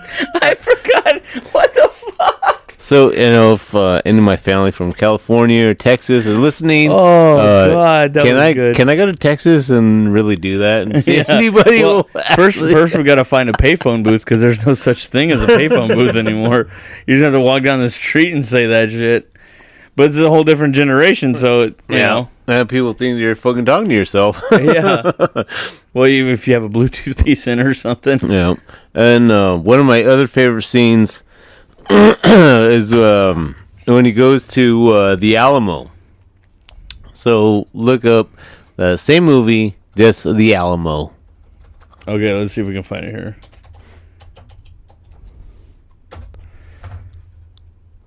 You know, the drunker I get, the harder it is to cut out the silences. Oh, yeah. This one? Yeah. Okay, so let's see if we can get it with no ads. Probably going to be an ad or two here. Yeah, it's smaller screen. I think we're going to get an ad. Oh. Nope. Hey, kid. What's your name? I can't remember. Where you from? I can't remember. Can't you remember anything? I remember the Alamo. They just go nuts. They fucking go nuts. Oh my god! Holy shit! These motherfuckers go nuts like, woo, Texas! Those are like my two favorite scenes in the whole movie. Oh my god! I gotta buy this movie. So I haven't seen this since I was a kid. You know, and on that site you gave me, it's on there. I started watching it, but I was like a little faded. I'm like, no. Oh my god! I mean, I want to research. I want to watch it, but I think my best work is if I just write some notes out and then we just wing it. See, I went on Vudu right now to try and buy Three Amigos, and it only lets you rent it for $3.99. Like, motherfucker, I want to own it. No, I'm gonna find a way to have that movie without renting it. So, after seeing the success of Pee-wee's Big Adventure, CBS Network approached Rubens with an ill-received cartoon series proposal. In 1986, CBS agreed to sign Rubens to act, produce, and direct his live-action children program, Pee-wee's Playhouse, with a budget of $325 per episode. That ain't shit. The same price as a primetime sitcom. No creative interference from CBS, though CBS did request a few minor changes throughout the years. After casting actors like Lawrence Fishburne and S. Epith Murkison, production began in New York City. Opening credits of the show were sung by Cyndi Lauper. I did not know that. Really? I was just listening to her today. Time After Time. Mm-hmm. Was it? She did that song in the Goonies. Yeah. Oh, yeah. Goonies Are Good Enough for Us. Yep. Yeah. So there was a bunch of songs. Was it something in the middle of the night, in the heat of the night, or something like that? Yeah. Some song, the name of that. It came on today. I just downloaded it too. It'd take me forever to find which one I downloaded, but so Playhouse was designed as an educational yet entertaining and artistic show for children. Despite being greatly influenced by 1950s shows Rubens watched as a child, like Rocky and Bullwinkle, Mickey Mouse Club, Captain Kangaroo, and Howdy Doody. That's where that fucking puppet came from. I was waiting for you to get there because I thought that, but I didn't want to say it because I was waiting for you to see if that was the connection. Yeah, it quickly acquired a dual audience of kids and grown-ups. If we're at that age watching this kid show, you would see references from these old 50s shows. He was almost doing like Monsters Inc. or Pixar movies where you get all the movies geared towards the kids, but there's adult jokes in there. Yeah, because the adults are going to have to take their kids to see this movie, and the adults have to be entertained as well. So he's doing a throwback, but like an homage to these old 50s, 60s shows. Right. So that he was doing something watched for the adults to be entertained at this before it was cool. Yep. So, okay. Check this out. He was in a Disney movie. Was he now? Yes, he was. It's one of my favorite movies as a child. Please God, don't let it be Pinocchio. The Flight of the Navigator. Oh, I fucking love that movie. So he was the voice of the starship. Okay. Yeah, we're gonna have to look up that one. Because he does that. I never put that together. Yeah, I never put two and two together at that. So okay, let me hear it. Yes. Hear it right here. Compliance. Let's see. That was him. That was his voice. Yes. Listen. Okay, here we go. Compliance. Compliance. Compliance. Compliance. Compliance. Compliance. Compliance. Compliance. Well, excuse me. Compliance. I never fucking knew that, dude. Excuse me. I never knew that. I fucking love that movie, dude. Oh yeah, dude. I'm fucking hammered already. It's on and Disney+. It's Friday. I got paid. I'm gonna buy a fuckload of movies on Vudu and fuck my life up. That was great. I did not put that together. That was him. Yeah, I didn't know that for years. I mean, it was a great fucking movie. I mean, I enjoy it. And shit.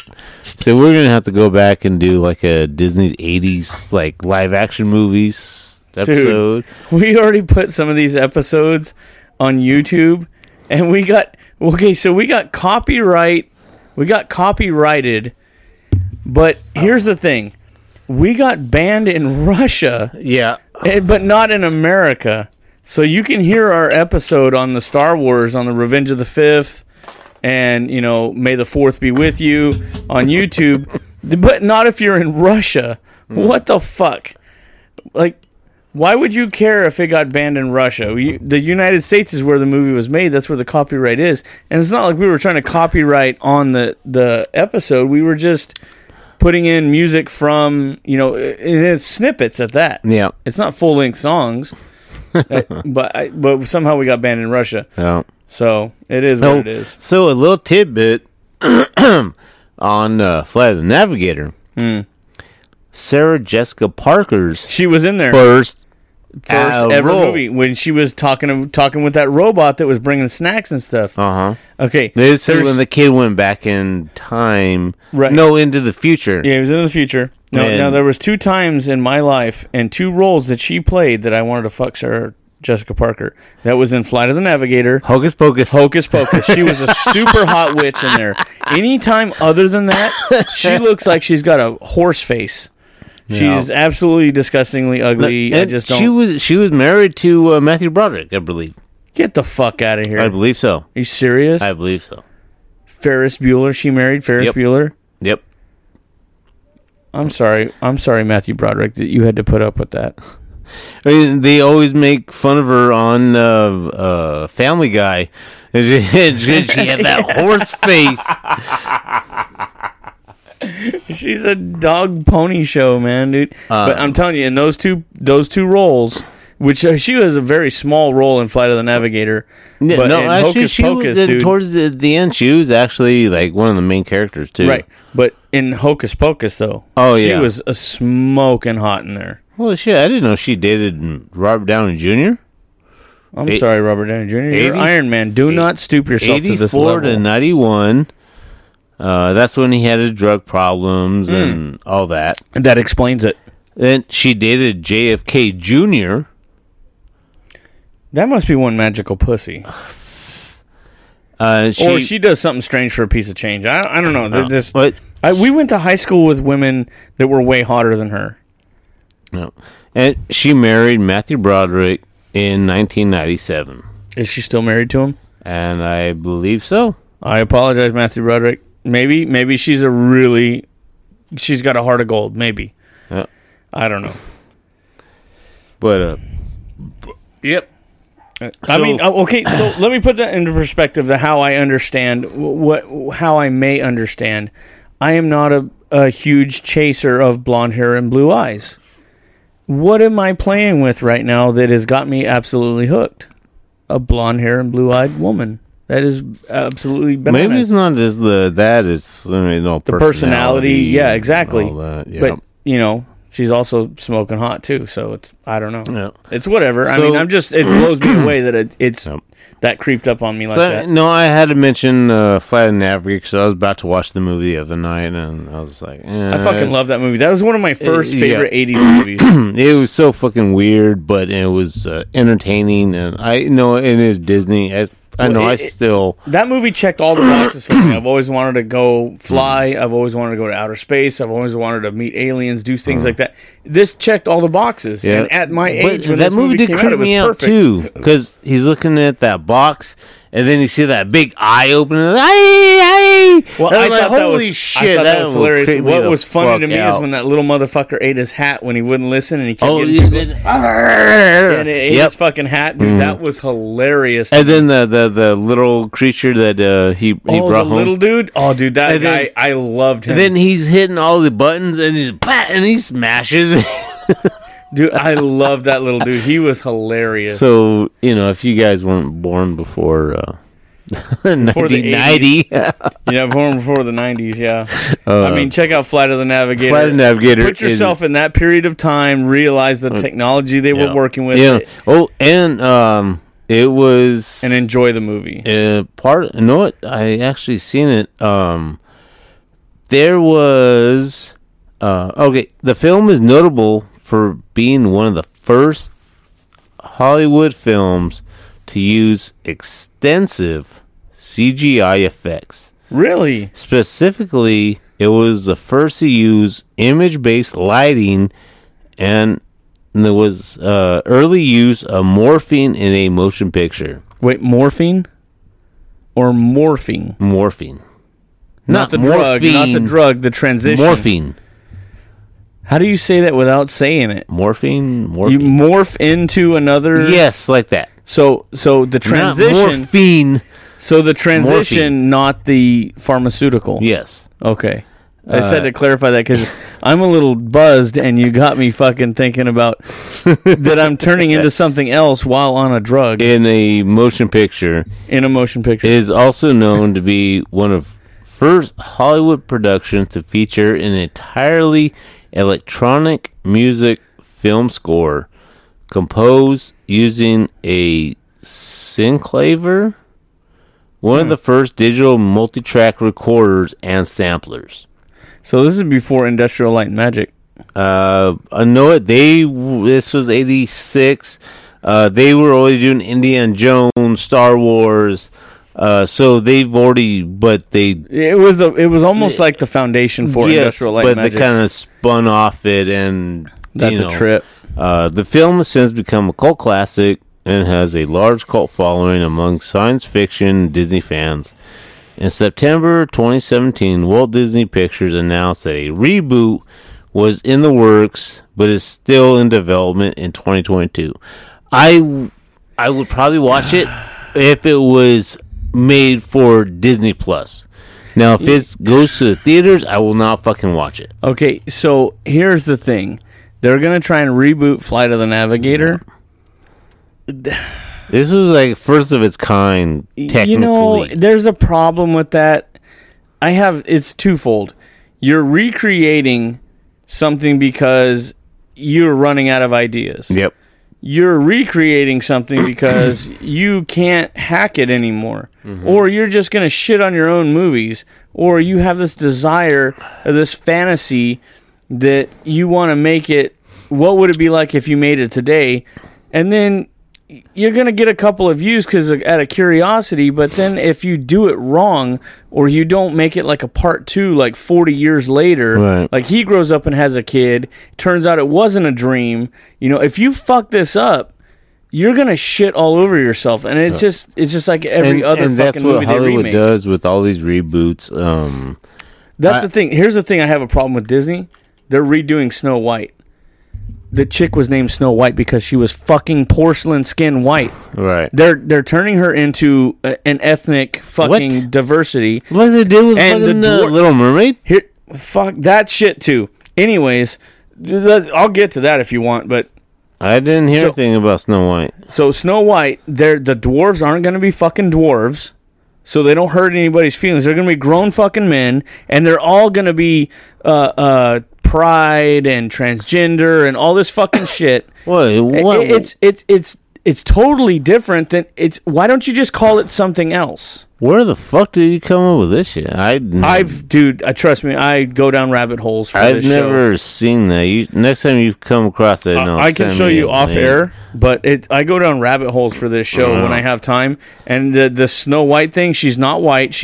I mean, I don't give a fuck what race you are. That doesn't matter. Yeah. But the basis of the story is that she was white-skinned. Yeah. She was porcelain white-skinned. And she had dwarves. She had 7 dwarves of, all the different emotions and things like that. So now they're going to run around in different colors. They're going to be full-grown men. They're not going to be dwarves.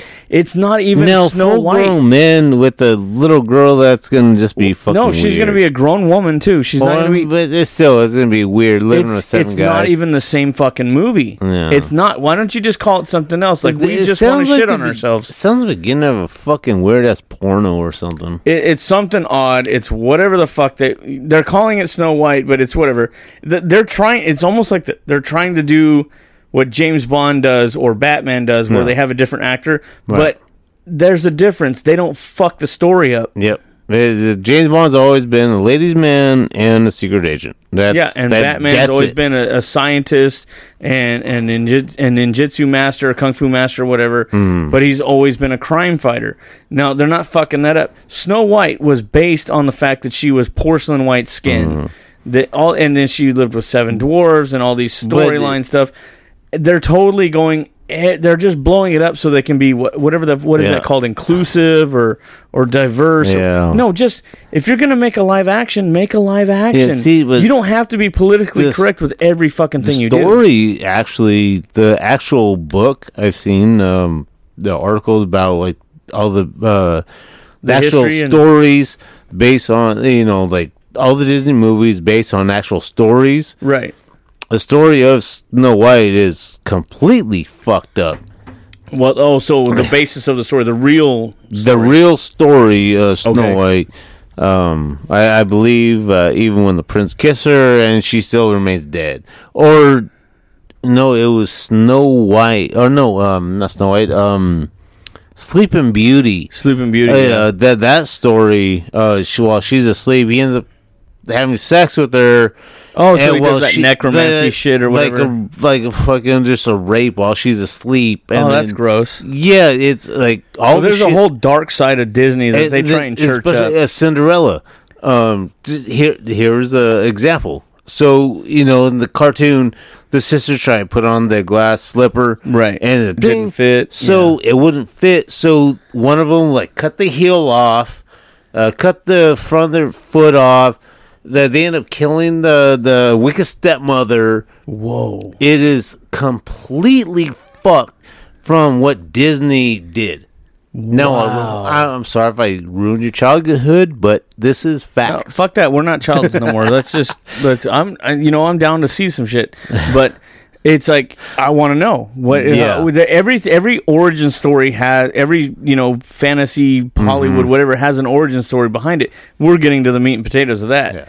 And we were totally off topic of Pee-wee Herman, but but it is all started with. It all started with the Disney making Flight of the Navigator, and then they just spun out of control like we just did. Holy shit, dude! I mean, I hope you guys enjoy our little It's definitely we go on a tangent here. We'll see that everything's connected, so it's like if maybe Pee-wee Herman could have flown that Flight of the Navigator thing and fixed the future or something. I don't know. So after Flight of the Navigator, he was a pilot droid on Star Tours. What, like when you go through Hollywood in Disneyland? Really? See, I remember going to the Star Tours. You're just like in this big old little. Oh, the 2-level bus where they go show you where celebrities live. It's like you're it looks like you're doing the that ending scene in the first Star Wars? Okay. When he's going through the trench. Oh, that's what it is. Okay.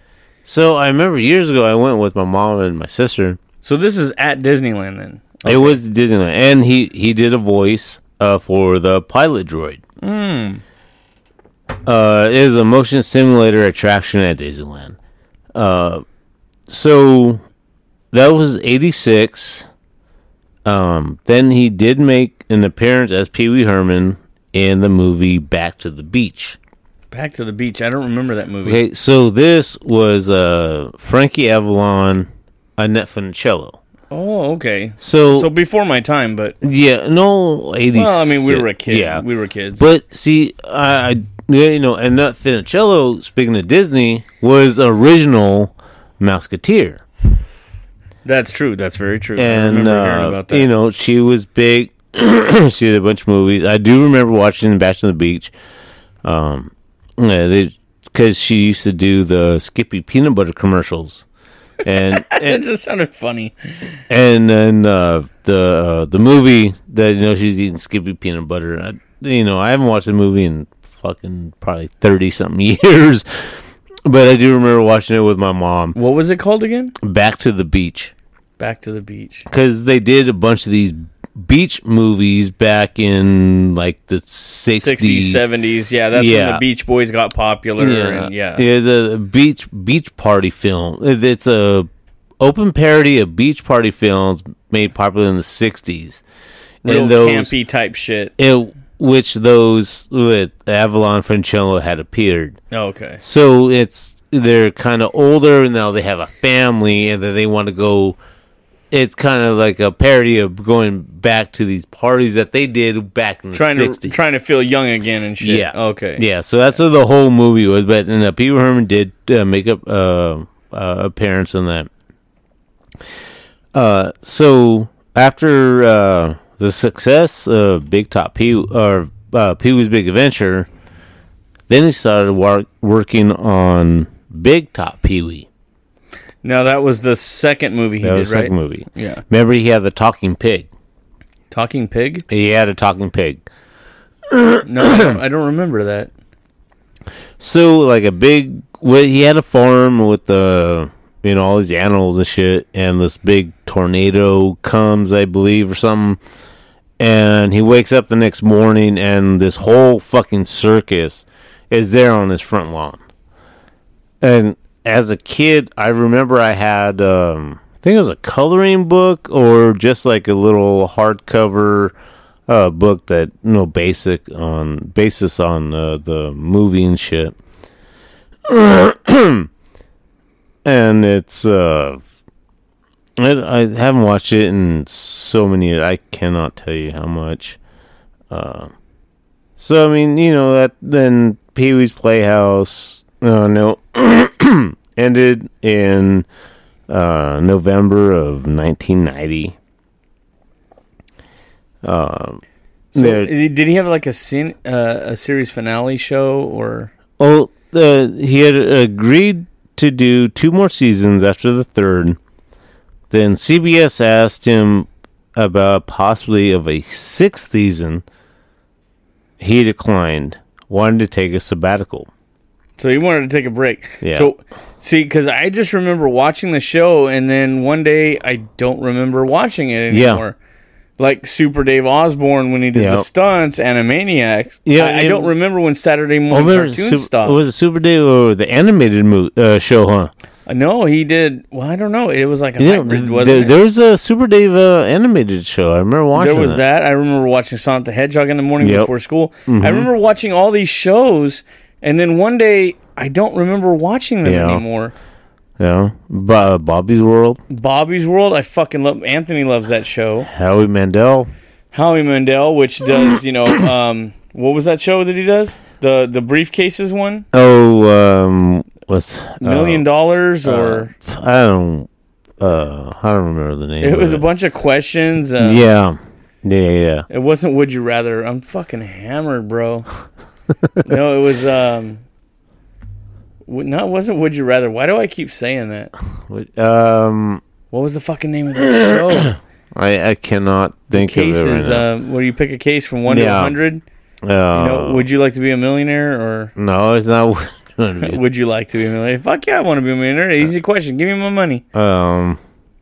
What was it? Because they have a game of it at Adventure Park. Yeah. Anywhere you can find an actual arcade anymore, which is a fading dinosaur of an idea. Deal or No Deal. Deal or No Deal. Why is that so hard to remember? Who wants to be? Who wants to be married? Would you rather? All these fucking names coming out. Oh, I'm a fucking retard. So he decided to take a sabbatical. He was suffering from burnout from playing Pee Wee Herman all the time. Warning that Pee Wee was temporary and he had other ideas he would want to work on. Parties agreed to end the show after 5 seasons, which included 45 episodes and a Christmas special. Playhouse garnered 22 Emmy Awards. Now that's fucking awesome. 22 Emmys for a children's show. So, I mean, he must have been doing something right. So, now here we get the nitty and gritty. This is where he is no longer Pee Wee Herman. He is just Paul Rubens. He had a small part in Buffy the Vampire Slayer. No fucking way. In 1992. Well, on the TV show? No, the movie. Wait. He was in the fucking movie? Yes, he was in the movie. I don't... With Christy Swanson. Christy Swanson. That name sounds hot. Was she hot? I don't know. It was, oh, fuck me. I forgot. It had Luke Perry in it, too. I don't want to fuck you. Oh, my God. That's funny. 1992. So Pee Wee Herman was in Buffy the Vampire Slayer movie. And he was a fucking vampire. Does he have... Okay, let's look that up. And, I know. Rest in peace, Luke Perry. He's dead, too? Yeah, he died in 2019. Well, he was doing that Riverdale series. I didn't know he was doing another TV show. It was based on Archie, but it was like dark. Archie, the comic book strip? strip? The Archie, Jughead, Veronica. Yeah, it was a dark series. I actually Holy shit, there he is right there. Yep. Okay, so we got to play the post-credit scene? Amelin. Amelin, this one right here? Yeah, you can do that. Okay, so this is Buffy the Vampire Slayer with Paul Rubens, A.K.A. Pee Wee Herman in it. Are we going to get an ad here?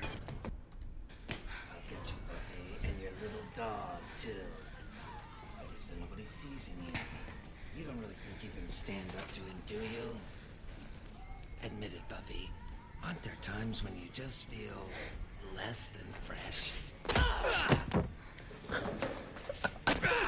You're pathetic. Not even fit to die for him.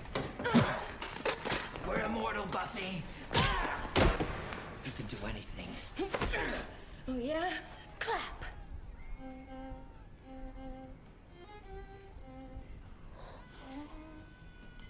What the fuck?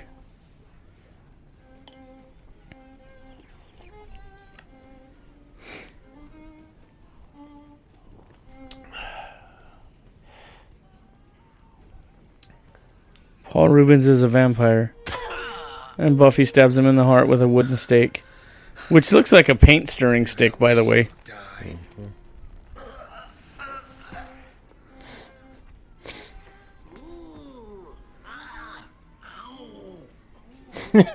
He's drawing out the death scene.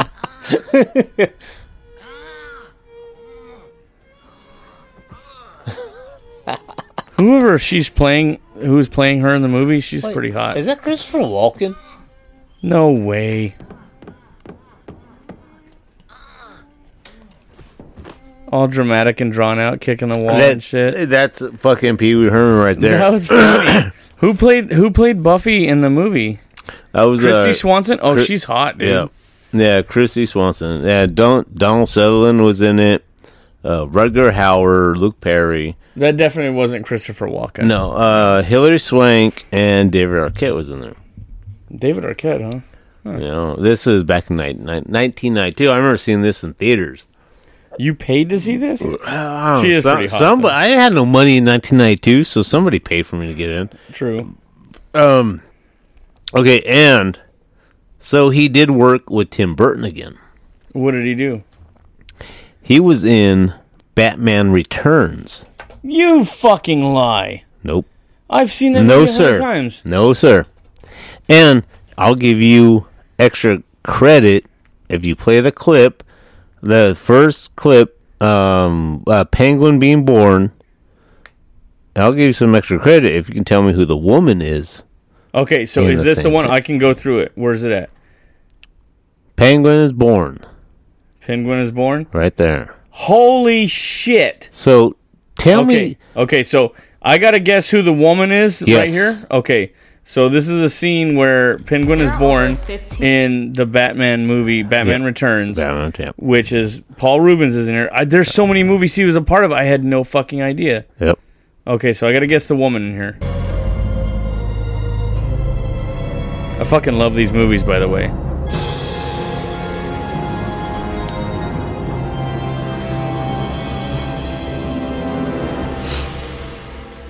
I had no idea this was him. I never caught it. I never knew that when I first seen it either. So I'm guessing the mother? That's who I gotta guess is the mother of The Penguin? mother, yes. Okay, let me see.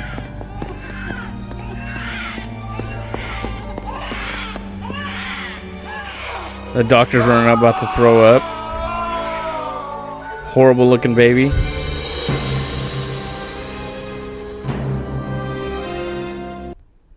Okay, that's not Sigourney Weaver. No. That is... Let me play a little bit more. Who is this? You will never guess it. I've seen her before, though. Yes, you have.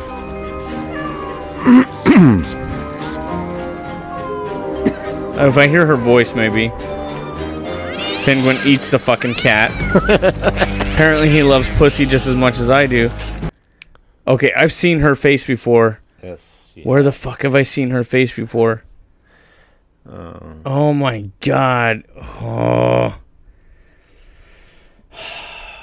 I'm so focused that that's Pee Wee Herman. That's blowing me away. Yep. He's Penguin's daddy. Yep. That's fucking crazy. He's tied into Batman now. Yep. Which we just talked about earlier. Yep. That's fucking crazy. Yep. I knew that too. So. Let me play a little bit more of the scene. It's only a 2-minute scene, so. Where the fuck do I know her from? Damn it.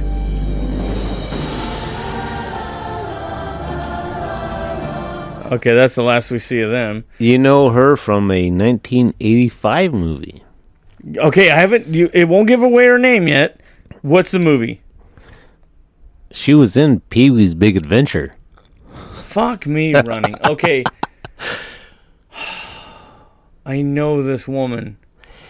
What's her name? Just give it to me. I'm dying here. What is it? So, her her actual name is Diane Salinger, but she played Simone. She was the waitress in the diner that he goes to during the movie. Okay, but what other movie have I seen her in though? That's what I'm. Oh, that's not that movie. She's been in a ton of movies. No, her filmography has nothing. Batman Returns, Ghost World. No, that's not it. Where my memory's picking her up from. And you probably think she was in Pee-wee's Big Holiday. No. All Hallows Eve. She has some TV shows. St. Elsewhere, Law and Order, L.A. Law. No, not those. It was a movie for ER, sure. no. So, no, she might have been uncredited, but I know I've seen her in another movie. So, I mean, I thought that was pretty cool because she was in Pee-wee's Big Adventure as, you know, this girl that's with a French accent. Right. And that was, what, 80... What did we say? 86? I think so. 86 or 85. 85. Yeah. Then in 80... No, night. Okay, when was... Oh, wait. Whoa. I just saw something that just caught my attention. What is it? Danny Elfman. No. Danny Elfman. He wrote for The Simpsons too. No.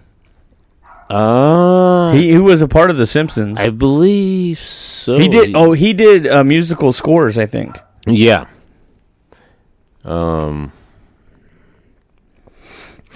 Well, so Pee-wee's Big Adventure. Oh shit! I didn't know it. So another actress that was in Pee-wee's Big Adventure was E.G. Daily. Wait. How do I know that name? Why do I know that name? I know you know the name. E.G. Daily. E.G. Daily. Oh, my brain sucks. Just tell me.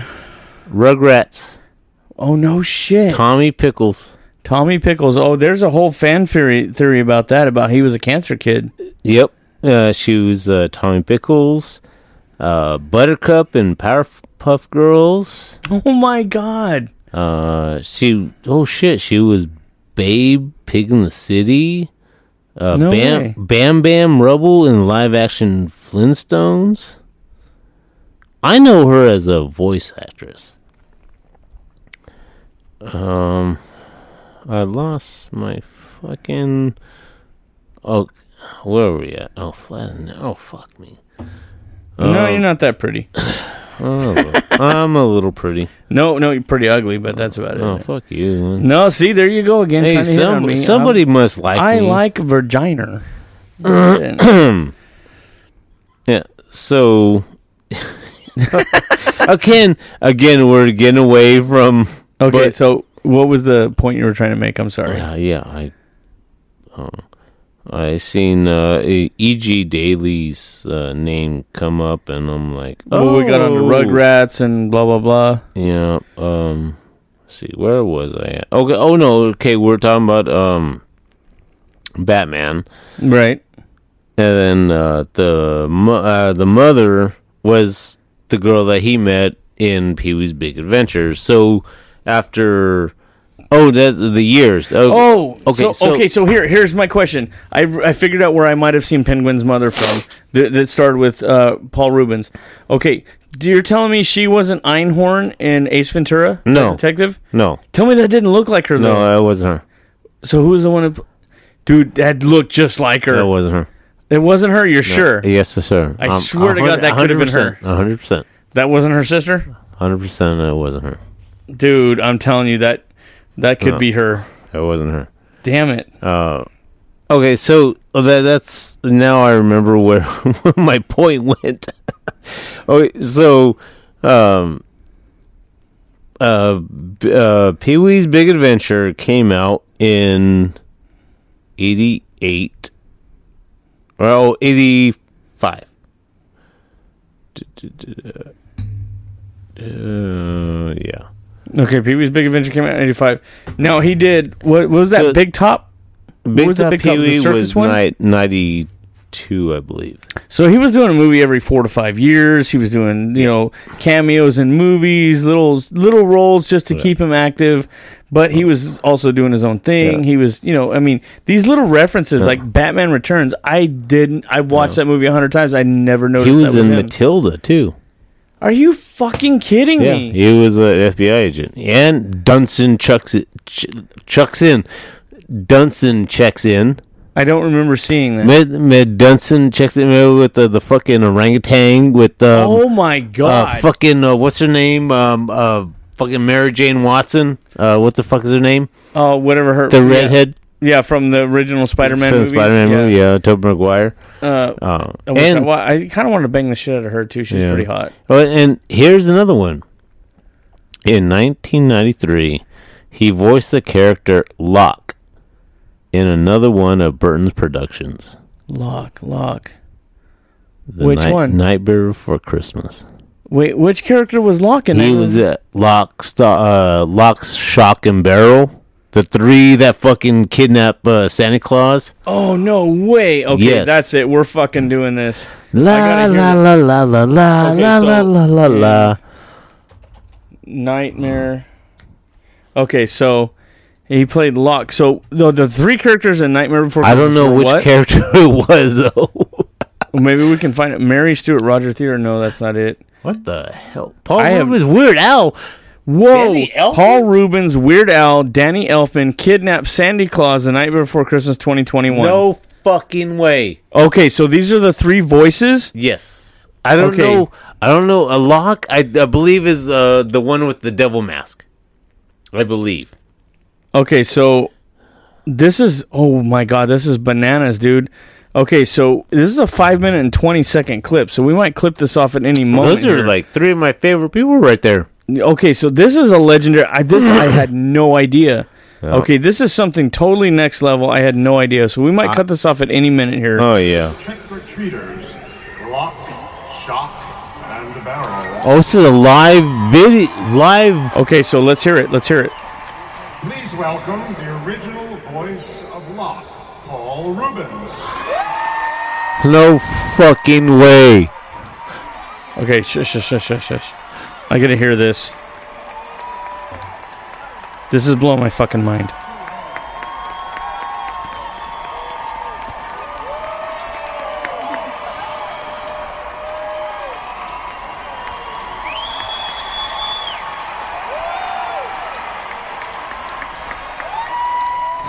He's joined by tonight's Shock, Weird Al Yankovic. Which I don't believe he was the voice of him. Oh, Weird Al.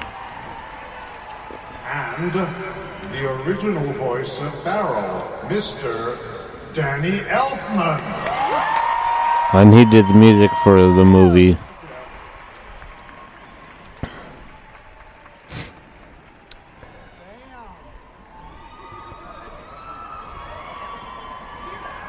So Weird Al did the music for the movie. Danny Elfman did the music. Oh, Danny Elfman, okay. And they're about to sing this famous part. Isn't that Mr. Santa Claus? I want to do it, Mr. Claus. Jack said we should work together, 3 of a kind. Now and forever. La la la la la la la la la la la.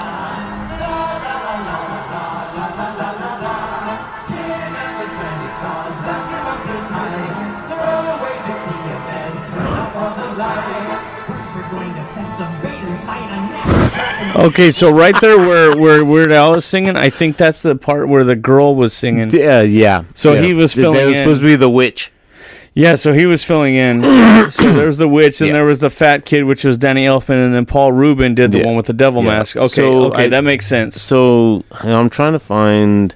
Well, where does Weird Al fit in with this? He was just a big fan? I think he was probably just part of it. He was part of the movie, I think. Him and Tim Burton have a history, don't they? Who? Weird Al Yankovic? No. So how did he get in there? That's crazy. See, I'm trying to find... so that's what Danny Elfman looks like, huh? Yeah, so that's what she did in most of the original scores for a lot of Disney stuff, too. And he's worked with Tim Burton for years. He's... So Catherine O'Hara. She did the voice of the witch. Okay, so yeah, she was Shock Shock and Barrel. Okay, so I have that. Okay, did we talk about that theory before about Frankenweenie, Nightmare Before Christmas, and all the movies that tied together? Yes, we did. Okay. So Lock, Shock, and Barrel. Lock was Paul Rubens. Shock was Catherine O'Hara in the film. Correct. And Barrel was by Danny Elfman. Okay, so she might have been doing something else at the time. Yeah, they were doing live shows. Okay, yeah. They were doing live shows, so Weird Al just filled in because maybe he's a friend of the industry with the family, things like that. Okay, it's fucking Weird Al. Who's not? Right, but that's the cool that he's a huge fan of the movie, that he knows the lines and he just impromptu stuff. Yeah. That's great. I want to hear a little more of that. Yeah, definitely. I want to hear some of this. Wait, I got a better plan to catch this big red lobster man. Just pop him in a boiling pot, and when he's done, we'll butter him up. Kidnap the Santa Claus, throw him in a box. 90 years and see if he talks. And Mr. Oogie Boogie Man can take the whole thing over then.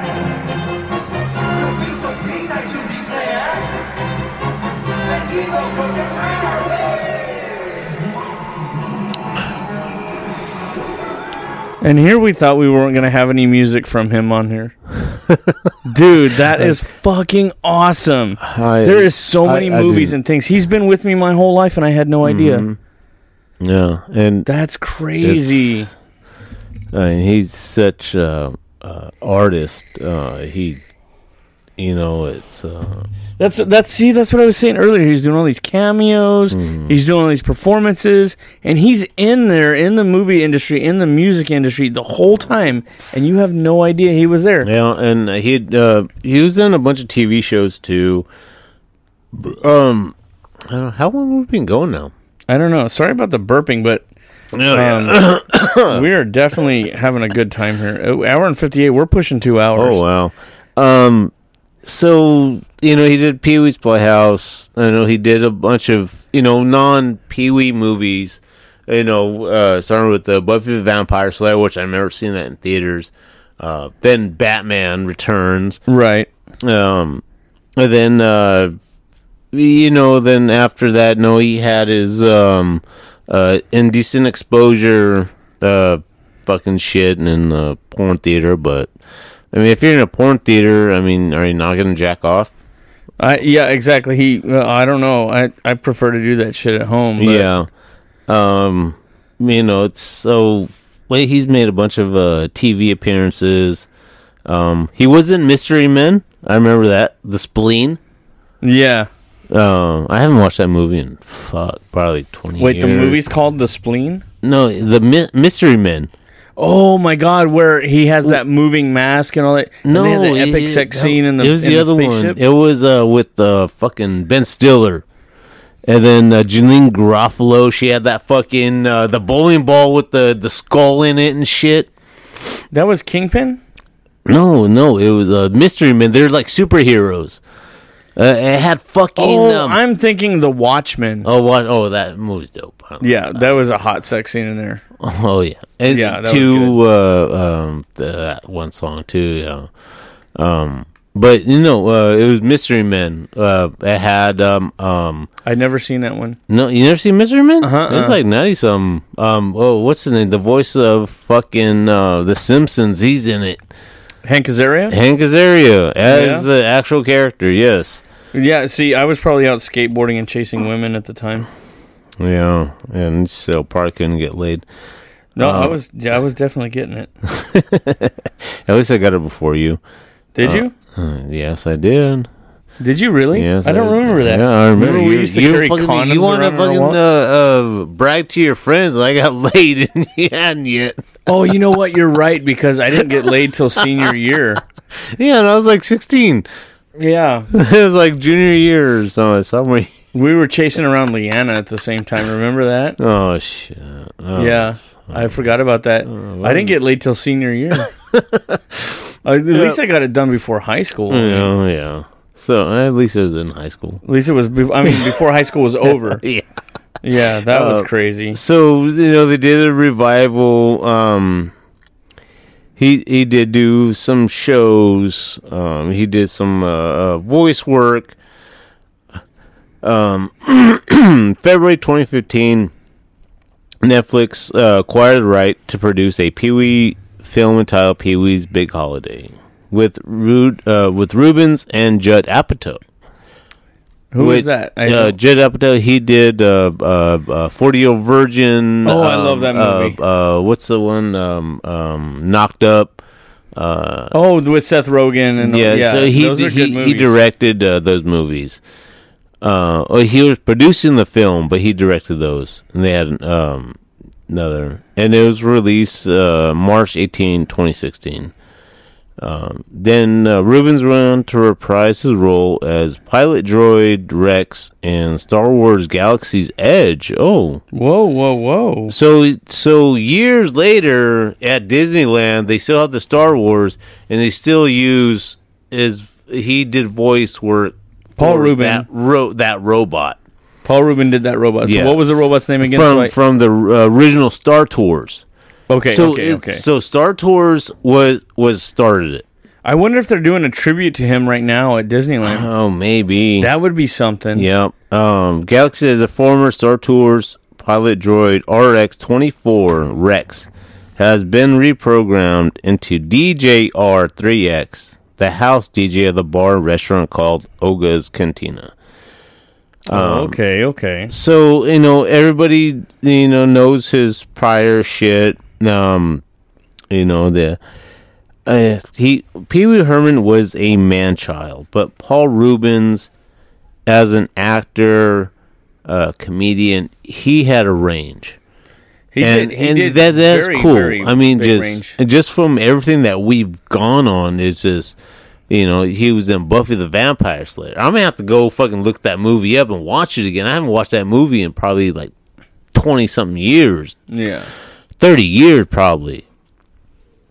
Okay. Yeah. So I definitely want to check that out. And he did get a star on the Hollywood Walk of Fame in 1989, which they are now putting hella flowers and candles on as we speak. Yep, I've seen that. I mean, I don't know what much more to say, but he was definitely part of my childhood. From Pee Wee's Playhouse to seeing him in these other roles and he had a huge influence on the industry. The more we do the research on him, that we're doing this show in honor of him, and the fact that I'm finding out more about him than I ever knew he was a part of the movies that I enjoyed. Mm-hmm. And he had such connections with all the directors and actors and musicians like Rob Zombie. I mean, he's touched so many aspects. I want to do a final tribute to him, final shot to him, from going from Pee Wee's Big Adventure, directed by Tim Burton, to making a cameo in Batman Returns, directed by Tim Burton. Right.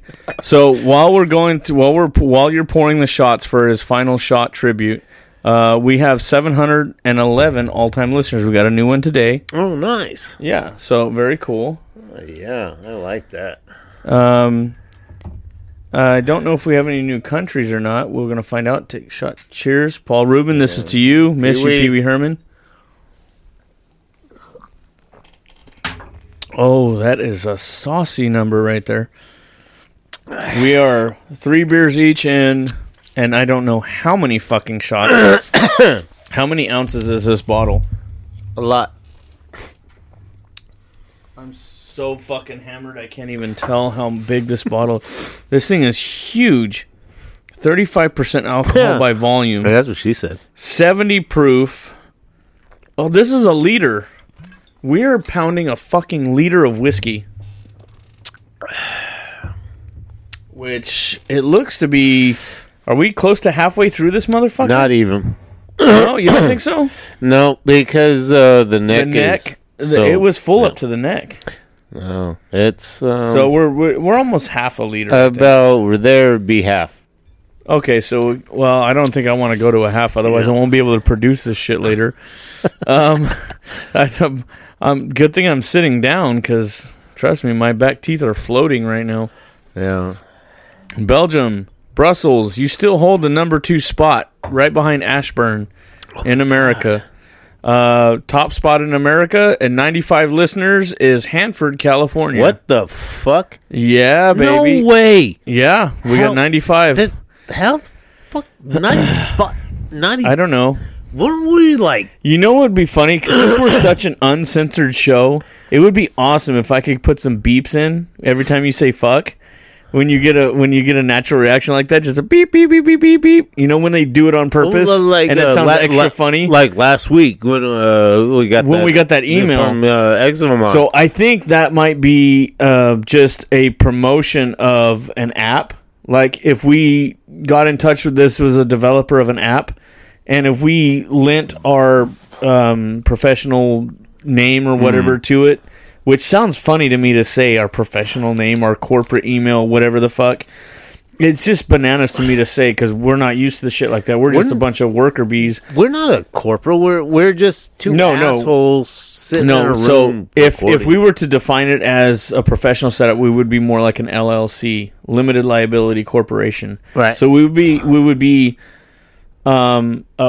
digital creators, professional podcasters, whatever, which sounds still bananas to me, but what it is this content creators. Oh, well, so content creators more like digital creators, content creators, because our medium is on a digital platform. I see content creators and I think of like OnlyFans and shit. No, nothing like that. No, trust me, my kid's not gonna grow up wondering why his dad was a stripper or whatever the fuck. No, Oh it's no, not like to that. see you strip. Trust me, I chase myself around playing hard to get. I'm pretty good at it. You're hard to want.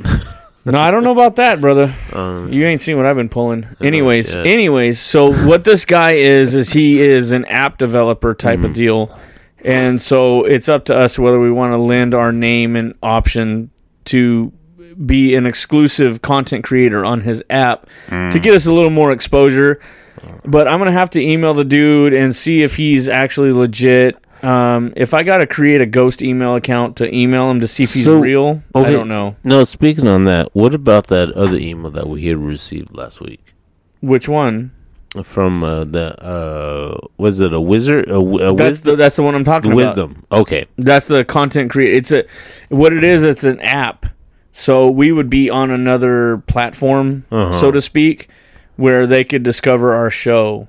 It's I don't know if it's a startup company, if it's a new podcast company, if whatever it is. Because like a Pandora or a Spotify. I've Googled them. But I think your cousin put up something where this guy was trying to do a content creator deal, and he turned out to be a fucking weirdo. So I don't know if it's the same company or not, which the name looked similar. But it was a female that was that emailed us. Was it? Yeah. Well, let's hit the emails because I don't think we have any new countries this week. No. We got Poland still, France, Italy, United States. Selma. Huh? Yeah, we've had Selma, Thailand, United Kingdom, Germany, Manchester, Canada, Guatemala, Ecuador. Oh yeah. Oh, we do got a new one in the United States. It's Fayetteville. Fayette. I believe that's New Orleans. No, Louisiana, I believe. Elkton. We've had that. Villa Park, Somerville, Auburn. I love looking at these with you on the air. No, this is cool shit. No, yeah, I'm just curious because I tell my friends like, yeah, I'm in 16 different countries.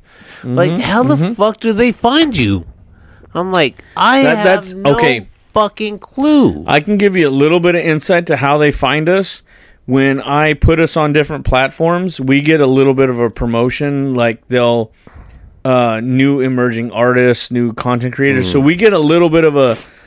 I don't know if you call it a 15 minutes of fame, but we get kind of put out as like you know how when people go on Pandora and they look up new music or whatever, you click on that tab and you'll see any new artists, and sometimes people give us a listen.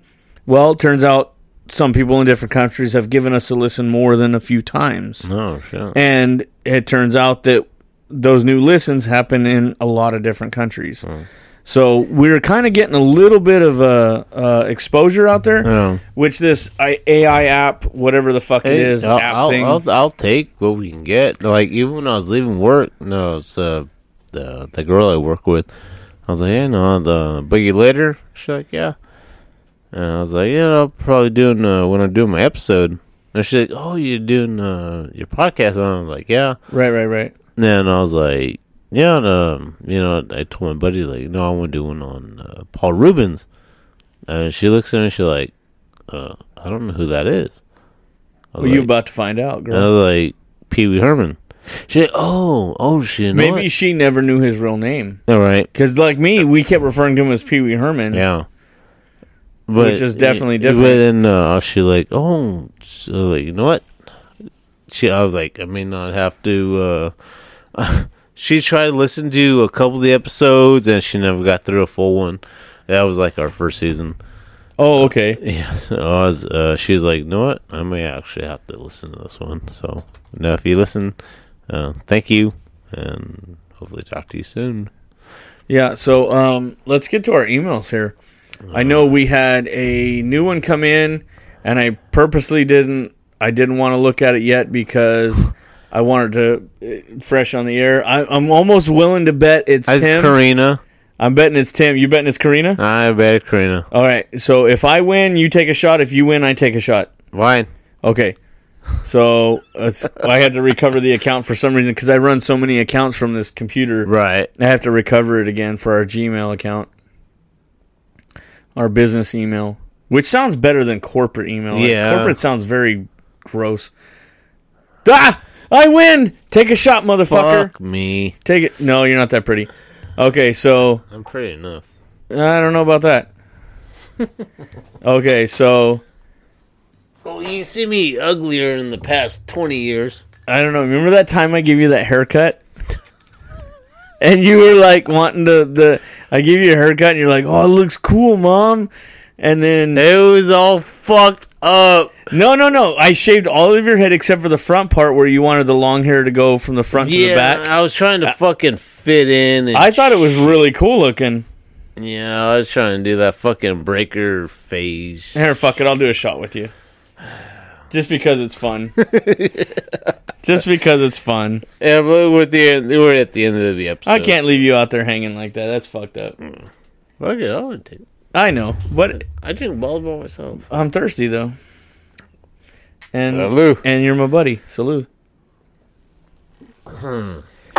All right. Timmy says, how much money would it take to never watch your favorite sports team ever again? Same for music. Tough question for me. I love music. I love the violence of sports. So since you started off the episode, and it's a question to you, how much money would it take for you to never watch your favorite sports team again? And then we'll get into the music one. So first off, sports team. I will be a broke motherfucker because I will not give up my sports. Redskins. I love, yes. And then, since Portland now Trailblazers, Redskins. There's big talk now. Apparently, the Washington Commanders head coach, Ron Rivera, new one, in their meetings, they've been using the name Redskins a lot more frequently. Now, this is coming from a Niners fan. I love the fact that the traditional name is being said in the locker room. And it's came out on different platforms. One of my friends, who's also a Niner fan, she's like, they're talking about maybe Commanders going back to the Redskins. And I'm like, I hope that'd be great. And she's like, I hope so too. And she's a Niner fan. Okay, so a lot of people like from different teams, they do like the name the Redskins, right? And I don't give a fuck what they're called. I mean, I've been a fan since I was like 7 years old. I knew the Redskins, Darryl Green, Art Monk, all these players. And I got more into it throughout the years. And then change the names, but I have Redskin jerseys. I have Commander jerseys. I have a football team jersey. I have all these that shows how much of a dedicated fan I am. I don't give a fuck what the name is. It's the history behind the name. Right. There's going to always be the history. But we're not even in the same division, but I, as not a Redskins fan, will never, ever, ever call them anything other than the fucking Redskins. Yep. Not only did they take away my joke that I tell you every fucking season when they don't make the playoffs, because they're the foreskins. They're like, what foreskin? Okay. Now I hear the Commodores. Commodore. What? I think of fucking Popeye the movie. The Commodore. So the Commanders. I always think of the Click Commander. And Jane Silent Strike Back Commander. So no, girls hit me up. I'm telling you, we can set them side by side, and I will win. Anyways, I'll try that. I would definitely be down for a contest. I'm down for a contest. So we'd have to do it 3 different ways: sober, drunk, and high. Just saying. Anyways, neither one of us get high, so. Well, you don't know about me then, apparently. Anyways, so they kill my joke by changing the name because of the sensitive, woke, pussy snowflake society. Yeah. That I would always, every season, tell you when you stop making the playoffs, when your chances are ruined to make the playoffs, I'd always say they call them the foreskins because they always get the chop. Yeah. And they took that from me, and that's why I will never call them anything other than the Redskins. Not only that, but I'm a big fan of being proud of your history and where you come from. Now, the Indian on the side of the helmet paid homage to our history as a country. It paid history to the founding start of the team. And it was your team that you fell in love with when your dad was here to be watching football games with and enjoying it. And because he was... Well, the thing was to me, it's more than just rivalry shit-talking. No, it's a history of the fact that when you became a fan of that team, my dad was never a football fan. No, but that's where he lived. That's where you visited. So this was back in, let's see. It was probably... Was this 96, 99? Somewhere around there? No, 80s. Oh, shit, what was that? Oh, your phone fell over? Yeah. Okay, cool. Yeah, we are definitely getting hammered, y'all. As a kid. So this was... I was about 7 years old. So this was 88, 89. Oh, okay, so this is before we... So here's the story. So when my older brother Jerry was teenager, so he did a lot of odd jobs, and he bought himself this Redskin jacket. So throughout the years, it was always his jacket. And I remember one day my dad came up to me and he was like, Here, mijo. No, the jacket doesn't. It doesn't fit your brother no more. So that was my jacket. It was a red, the burgundy jacket with the Redskin symbol. It was small. I don't know what kind of jobs my brother did. Right. Do somebody's lawn. I was gonna say yard mowing. A little painting, something. He paid for that jacket, so that was his jacket, but he outgrew it. So my dad gave it to me. Oh, so that was my jacket for years, and after we moved to California, and my little brother was born. My dad gave that jacket to my little brother. Oh, he overstepped. This is where the middle child syndrome began. Jake, you little bastard. Now Jake is older than Athena? No, he's the baby. He's the baby. So there's four. So you're no longer the middle child at this point. I'm the middle between my mom and my dad. Okay. Because they're... Okay, I gotcha. Without throwing too much family laundry. I got you. Okay, understood. I see you eye to eye. Now, this jacket skips over you to your little brother, so now you're not only a fan, but you're burned at the same time.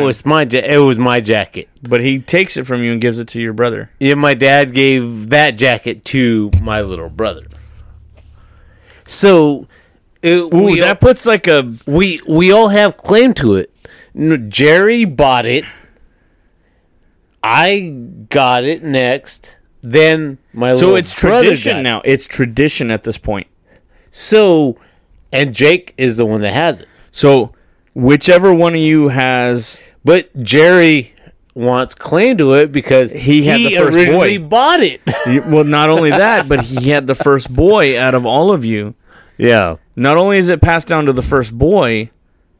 Jerry bought it, and he had a boy first. No. So he has two stakes of claim to it. My little brother, he wants it, but he's a fucking, Vikings fan.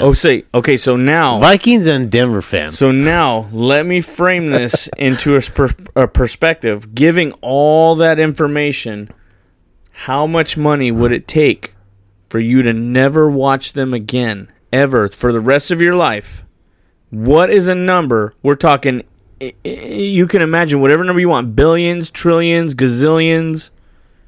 What would it take for you to never look at a screen and watch them ever again? Physically, TV, listen on the radio, any attention to that team ever again? What was the number? Nothing. Zero. No amount of money would ever because stop you from I've watching. made a lot of good friendships, memories off of sports, right? And I would not give it up for anything. I have my best friends. We talked about before. My best friend Chris. Well, actually, hey, happy birthday, Chris. His birthday was yesterday on the 3rd. Very good, very good. There you go. Happy birthday, Chris. But I gotta watch basketball, football with his dad passed, which we talked about in the past. I could not give up my sports, even though I don't watch it. Football. Basketball, yes, I will watch all the time. I'm a diehard Giants fan, but sometimes, and there's so many fucking games in baseball, you don't want to watch every fucking game. Yeah, okay. I'll get the updates. So, next section, music. Your favorite band of all time. Name them. What's the name of your favorite band of all time? I already know it. I know it because I've known you this long. Oh, just say the name, and I'll form the question. Metallica. What would it take for you to never listen or see them ever again? I gotta fucking kill myself because I will never stop listening to Metallica. So what would be a number? Nothing. 0. Okay. For me, if I had to give up the Niners, ever watching them ever again, I would have to say 0 as well. Because not only was I never into sports growing up. Nope. As long as I know you've never been I hated sports. Yep. Yeah, I hated major sports. I didn't even want to participate at school. Nothing. And then one year I moved to Fresno and we got cable TV. I came home from work and I was watching the Pistons. I was watching the Chicago. I've always been a Chicago Bulls fan. Yep, I remember. Scottie Pippen and Michael Jordan, two greatest teammates of all time. Scottie Pippen was a Portland Trailblazer at one time. And so, which links our history together, which is a great thing. I love that. I started watching, the Clippers, the Celtics, Magic Johnson. I had baseball cards growing up. I had all these. I had a taste of it. But I wasn't fully into it. I was a skateboarder. I was into music. I'm into movies. I'm into computers. So for a period of time, take another shot of the screwball. We are not half bottle. Cheers. Paul Rubens, this is to you. This is going to be one fucked up edit when we get off the air. It's fun. So, and then years later, I sparked the interest. We got cable TV at a house I lived in Fresno when I was with Selena. And I end up coming home from work one day and watching TV, and the game was on, the finals. And next thing I know, my old lady's walking through the door, and she's watching me scream at the Pistons. How come you didn't take that shot? That's a fucking three-pointer. That's it. I'm fucking screaming at the TV, and it's not even my team. And she goes, I thought you didn't like sports. And I had this sudden realization she knows that sports. I was into it. No, she doesn't know sports, but she saw me getting into it, and I was like, I guess it's kind of growing on me. Some years go by, me and her split up. I go through bankruptcy, all this shit. I move back home. And I meet this gal, which I end up having a son with. Yeah. And her whole family was a Niners fan. Thank you, Mel. Yeah, thank you, Mel. Never forget you. No. Greatest woman I ever know. Yeah. She loved giving me shit, and for the longest time she was hardcore. She never sugarcoated shit. I didn't think that she didn't like me. Then I think you told me one time, just like, don't worry about it. Just be yourself. She's just like, if she didn't talk shit to you, then then she does. If she doesn't talk shit to you, she don't like you. Yeah. So, her whole family was a Niners legacy. That's their thing. Empire. They were Niners Empire all the way. And I was like, you know what? I used to dig sports a little bit here and there. Me and Matt used to watch football teams. We used to talk shit to each other. I was a Green Bay fan at one time. I was a Raider fan when I was a kid. Which, to clarify, I wasn't a Raider fan. I was a Bo Jackson fan. Yeah. And then I liked the Chicago Bears at one point. Yes, I do. You remember that? I was like, duh, Bears. So, because it was the better for fucking SNL. That's because of that, I thought it was hilarious. All them, yeah. Yeah, so when I told her all my history on it, and she goes, well, my family's a Niners fan. We've always been Niners fans. And I'm like, okay, cool. So I start watching some games. I start knowing more about the players. It starts growing on me and feeding inside of me. So now every season when I watch the game, I keep her old wallet on the windowsill of my bedroom right there. You see it? Yep. And I rub it for good luck every time Nick Bosa hits the field. Jimmy G. We get all our players on there. We get. You can't say Jim G no more. I know. Yeah, he's gone. He's a Raiders teammate now. Well, apparently he's hurt now. Well, yeah, because there's updates come through the playoff injuries. I've seen something like he has a hurt ankle or some shit. He's prone to injury, which is funny because the Raiders suck anyways. But anyways. You guys are playing this preseason, I believe. Yeah, so we'll see what happens. It's going to be a great show. It's entertainment. I love it. It doesn't cost me nothing. Did you watch any of the yesterday's game? No, I didn't watch anything, dude. Well, let me get to my point first.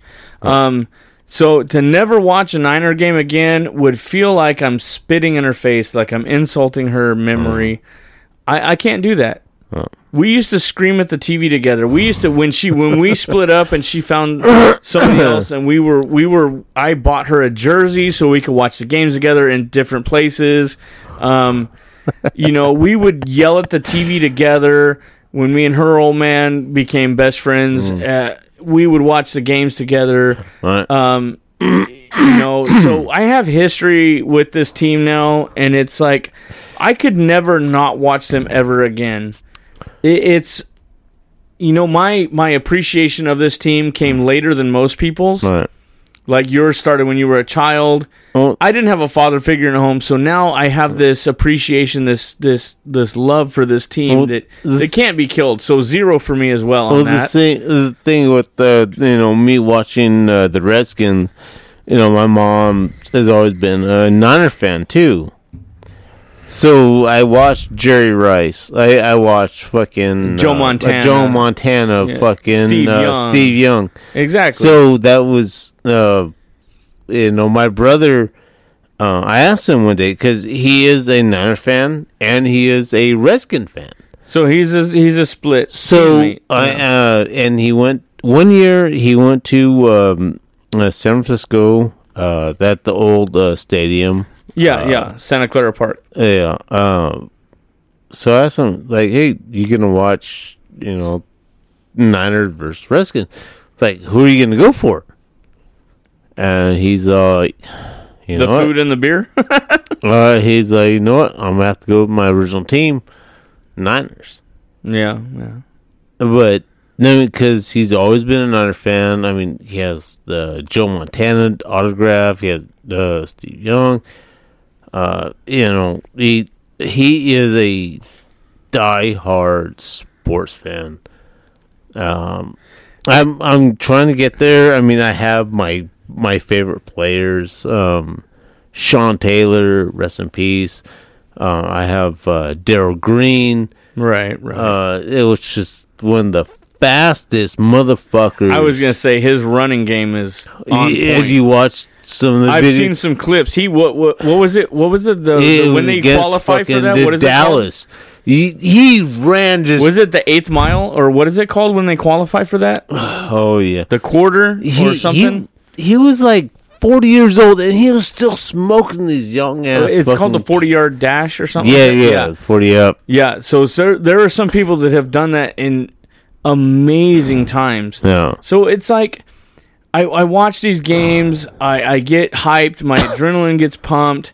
I feel like she's still here. I went to Costco today and I bought another Niner blanket. I spotted it from across the store and I have this compulsion to go buy it. It was a $20-something blanket at Costco and I was like, that's it. I didn't buy it thinking I'm getting it for me. I'm getting it for Anthony. I just got it for the household because it felt good to honor her. Yeah. You know, we got those at my store too. It's like, we have these thick blankets. They're weighted. Yeah, these weighted ones. And this one's a 60 by 70 blanket. It's weighted. I don't know how big it is, but I looked because I knew we had some fucking shitty ass rated ones. Like, oh, fuck that. Yeah.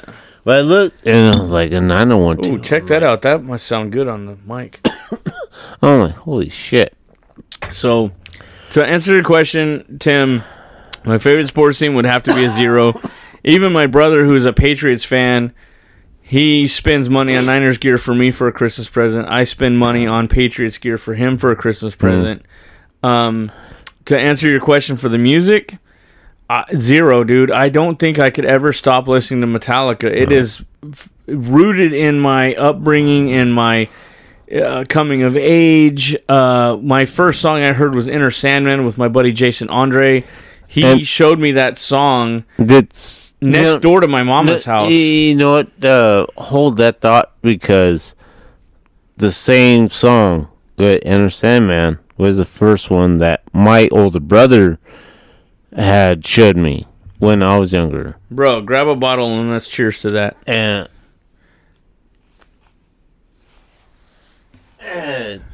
that's so. That because I remember he was like, "Oh, my brother had just have some." What? That was the Black Album that came out. Yep, he had like what's like 14, 16, some speakers in the car. Oh wow! Okay, so they come in 12s and 15s. I know it might have been 12s. 12s.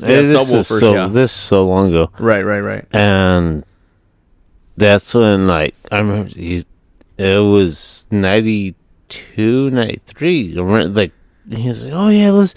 And all I hear is the. Dun, dun, dun, dun, dun, dun, dun, dun, dun. I'm like, oh.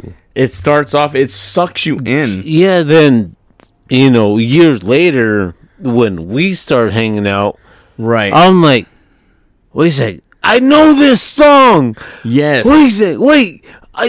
Wait, I've heard this before. My brother played, and that's what sparked this common bond, this conversation that started. Then after that, you had fucking Garage Inc. Yep, Garage Inc. There was Loaded, Reloaded. Yeah. Oh no, you didn't have Loaded. You had Reloaded. I owned both of them. No, you had Loaded. You had Loaded. I think I had both of them. No. Well, my whole library of albums got stolen out of my Camaro. No, Loaded had Fatal King Nothing and shit. King Nothing, yes. I had that one. Yeah, that was Reloaded. Yeah, well, when I lived in Fresno, I made it a point to start getting all of them. I had Garage Inc. Garage Inc. was the first one I bought with my own money. No. But I had gotten had that when we were kids. Yeah. Oh, that was just all this, like, so fucking what? Oh my god, from Garage Inc., dude, that was great. But then I go back and I listen, and I didn't realize they had so many covers. Well, Whiskey in the Jar was a cover. Whiskey in the Jar, yes, it was a great one. Oh, I love that one. I do that karaoke. Oh, you know what? I'm just drunk enough to willing to go out and do karaoke right now. I gotta donate platelets in the morning though, but you find a fucking Uber. But so to answer your question, to never hear or listen or pay attention to Metallica ever again, my music 0. I don't think I could put a price on that, because that would feel, not only would that feel like selling out, disrespect. It would feel like a disrespect. Exactly. See, that's why we understand each other. Just like when you came over with the idea of this show, and I said, I'm guessing your opening song is going to be this, and you're like, dude, that's exactly what I was talking about. You've known me for fucking 20 years at least. I don't want to do the math right now because drunken math may be better, but I over 20 years, over 20 years, 25 years at least. So I'm thinking, since you did the intro, do you want to wrap this up and do the outro? So, all right. This is probably our longest episode ever. Oh man, I had so much fun doing this. One final shot to Paul Rubens. Paul Rubens, Pee Wee Herman. It makes me sad thinking that he's, just as one of those.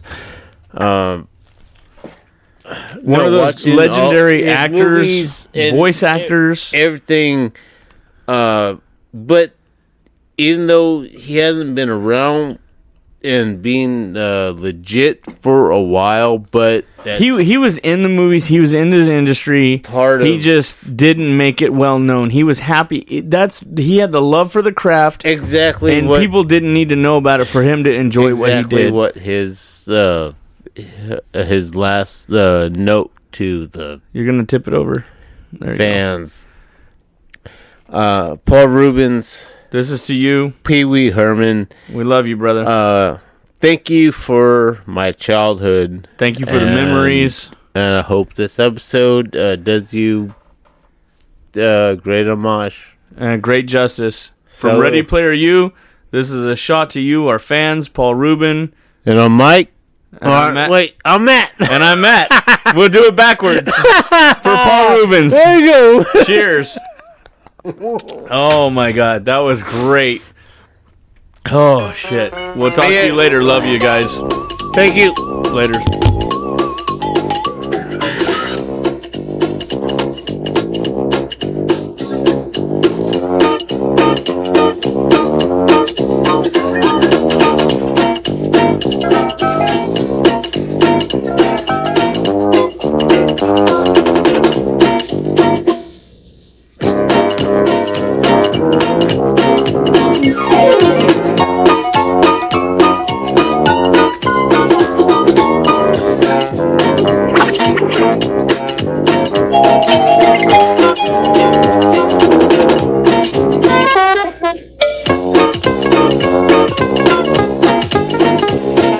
Bye.